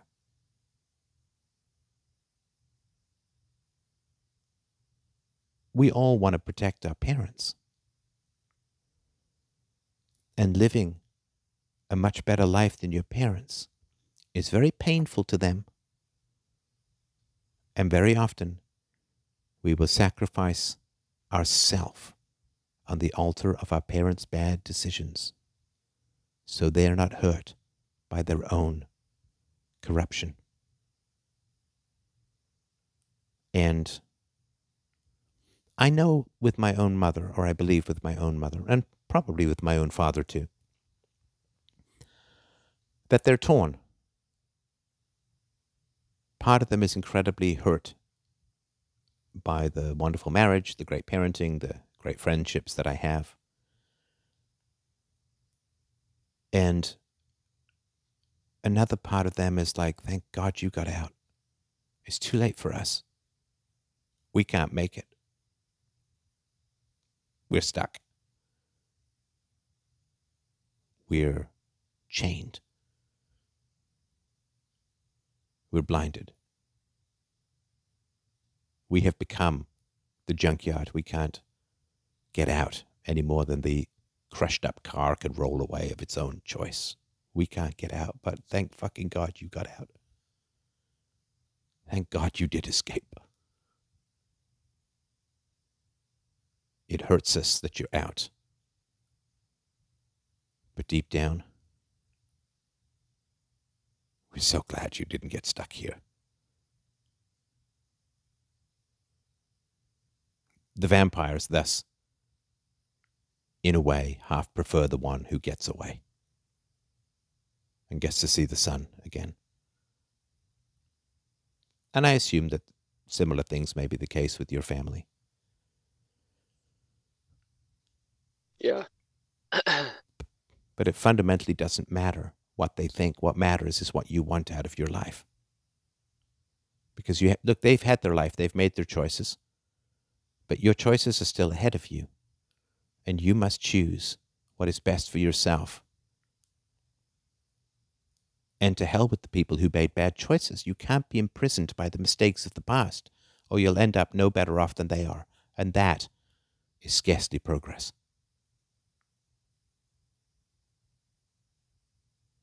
That was awesome. And your loyalty is to your best possible self. Your loyalty is to everything in your potentiality. Everything that you could be, everything that you can be, everything that you can provide to the world. You chaining yourself to decaying bodies in a remote junkyard is not helping the fucking planet. And it sure as hell isn't helping you. And you weren't responsible for any of that. You weren't responsible for where you were born. You weren't responsible and aren't responsible for how people treated you. What you are responsible for now is breaking out of these dead-eyed screens and going out and living a fucking life. Making mistakes, falling in love, getting bruised, winning, losing, living. Because the screens is a mirror of paralysis. I don't know how to live, so I just distract myself until I'm dead. Yep. But out beyond the screens is a beautiful world. Out beyond the screens is a beautiful world that needs you. And you need to be out there showing people what's possible.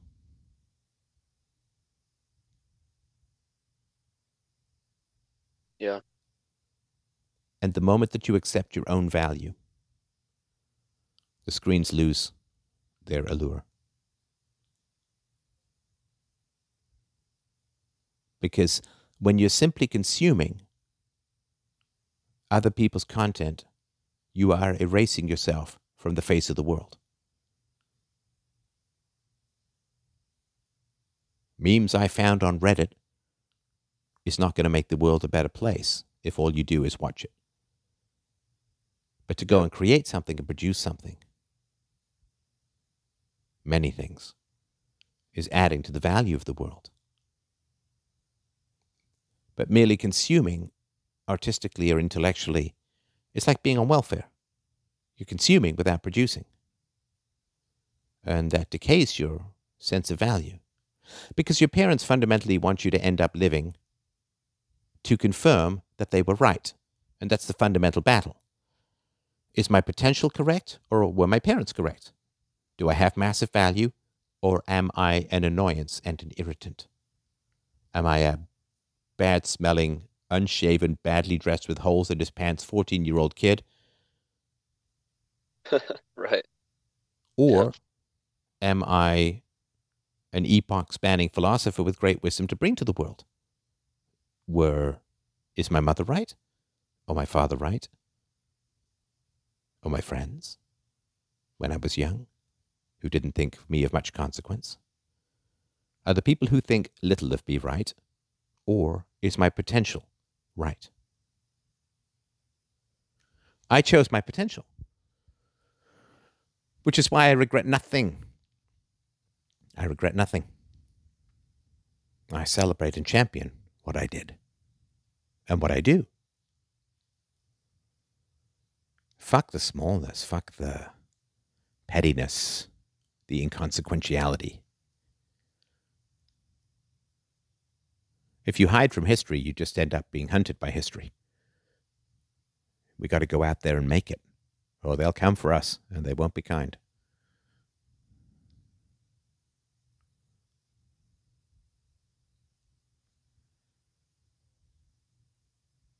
Yeah. I can't compete, obviously, with your eloquence and ability to put meaningful wisdom out like that. It's just, I thank you for talking to me and doing what you do. Please don't stop doing this. I'm not going to stop. And I'm sensing the landing gear of the conversation opening up underneath the cabin here, which is totally fine with me. Is there anything else that you wanted to mention, or how was the conversation for you as a whole? How did it strike you or hit you? Is there anything else that you wanted to bring up at the moment? No, it's great. I mean, just bringing the reality and the concreteness to pointing out the reasons for why I don't feel valuable, or the relationship I had with my parents and what that really meant, and sort of knowing and you reminding me that I'm not alone in this battle. Those were all extremely important points. Good. Yeah. You have a huge amount to offer the world, man. You have a massive amount to offer the world. And thank you. I sure would hate to see it go to waste. And you will too, obviously, even more than me, much more than me. But yeah, if we judge our thoughts by the incomprehension of dumb people, we'll never feel smart. Right. And if we judge our paintings by the indifference of the blind, we will never feel like we've created beauty. If we judge our music by the indifference of the deaf, we will never know the symphonies we've made. Do not judge yourself by the petty-minded, or you'll end up joining them, and the fire of you will be put out.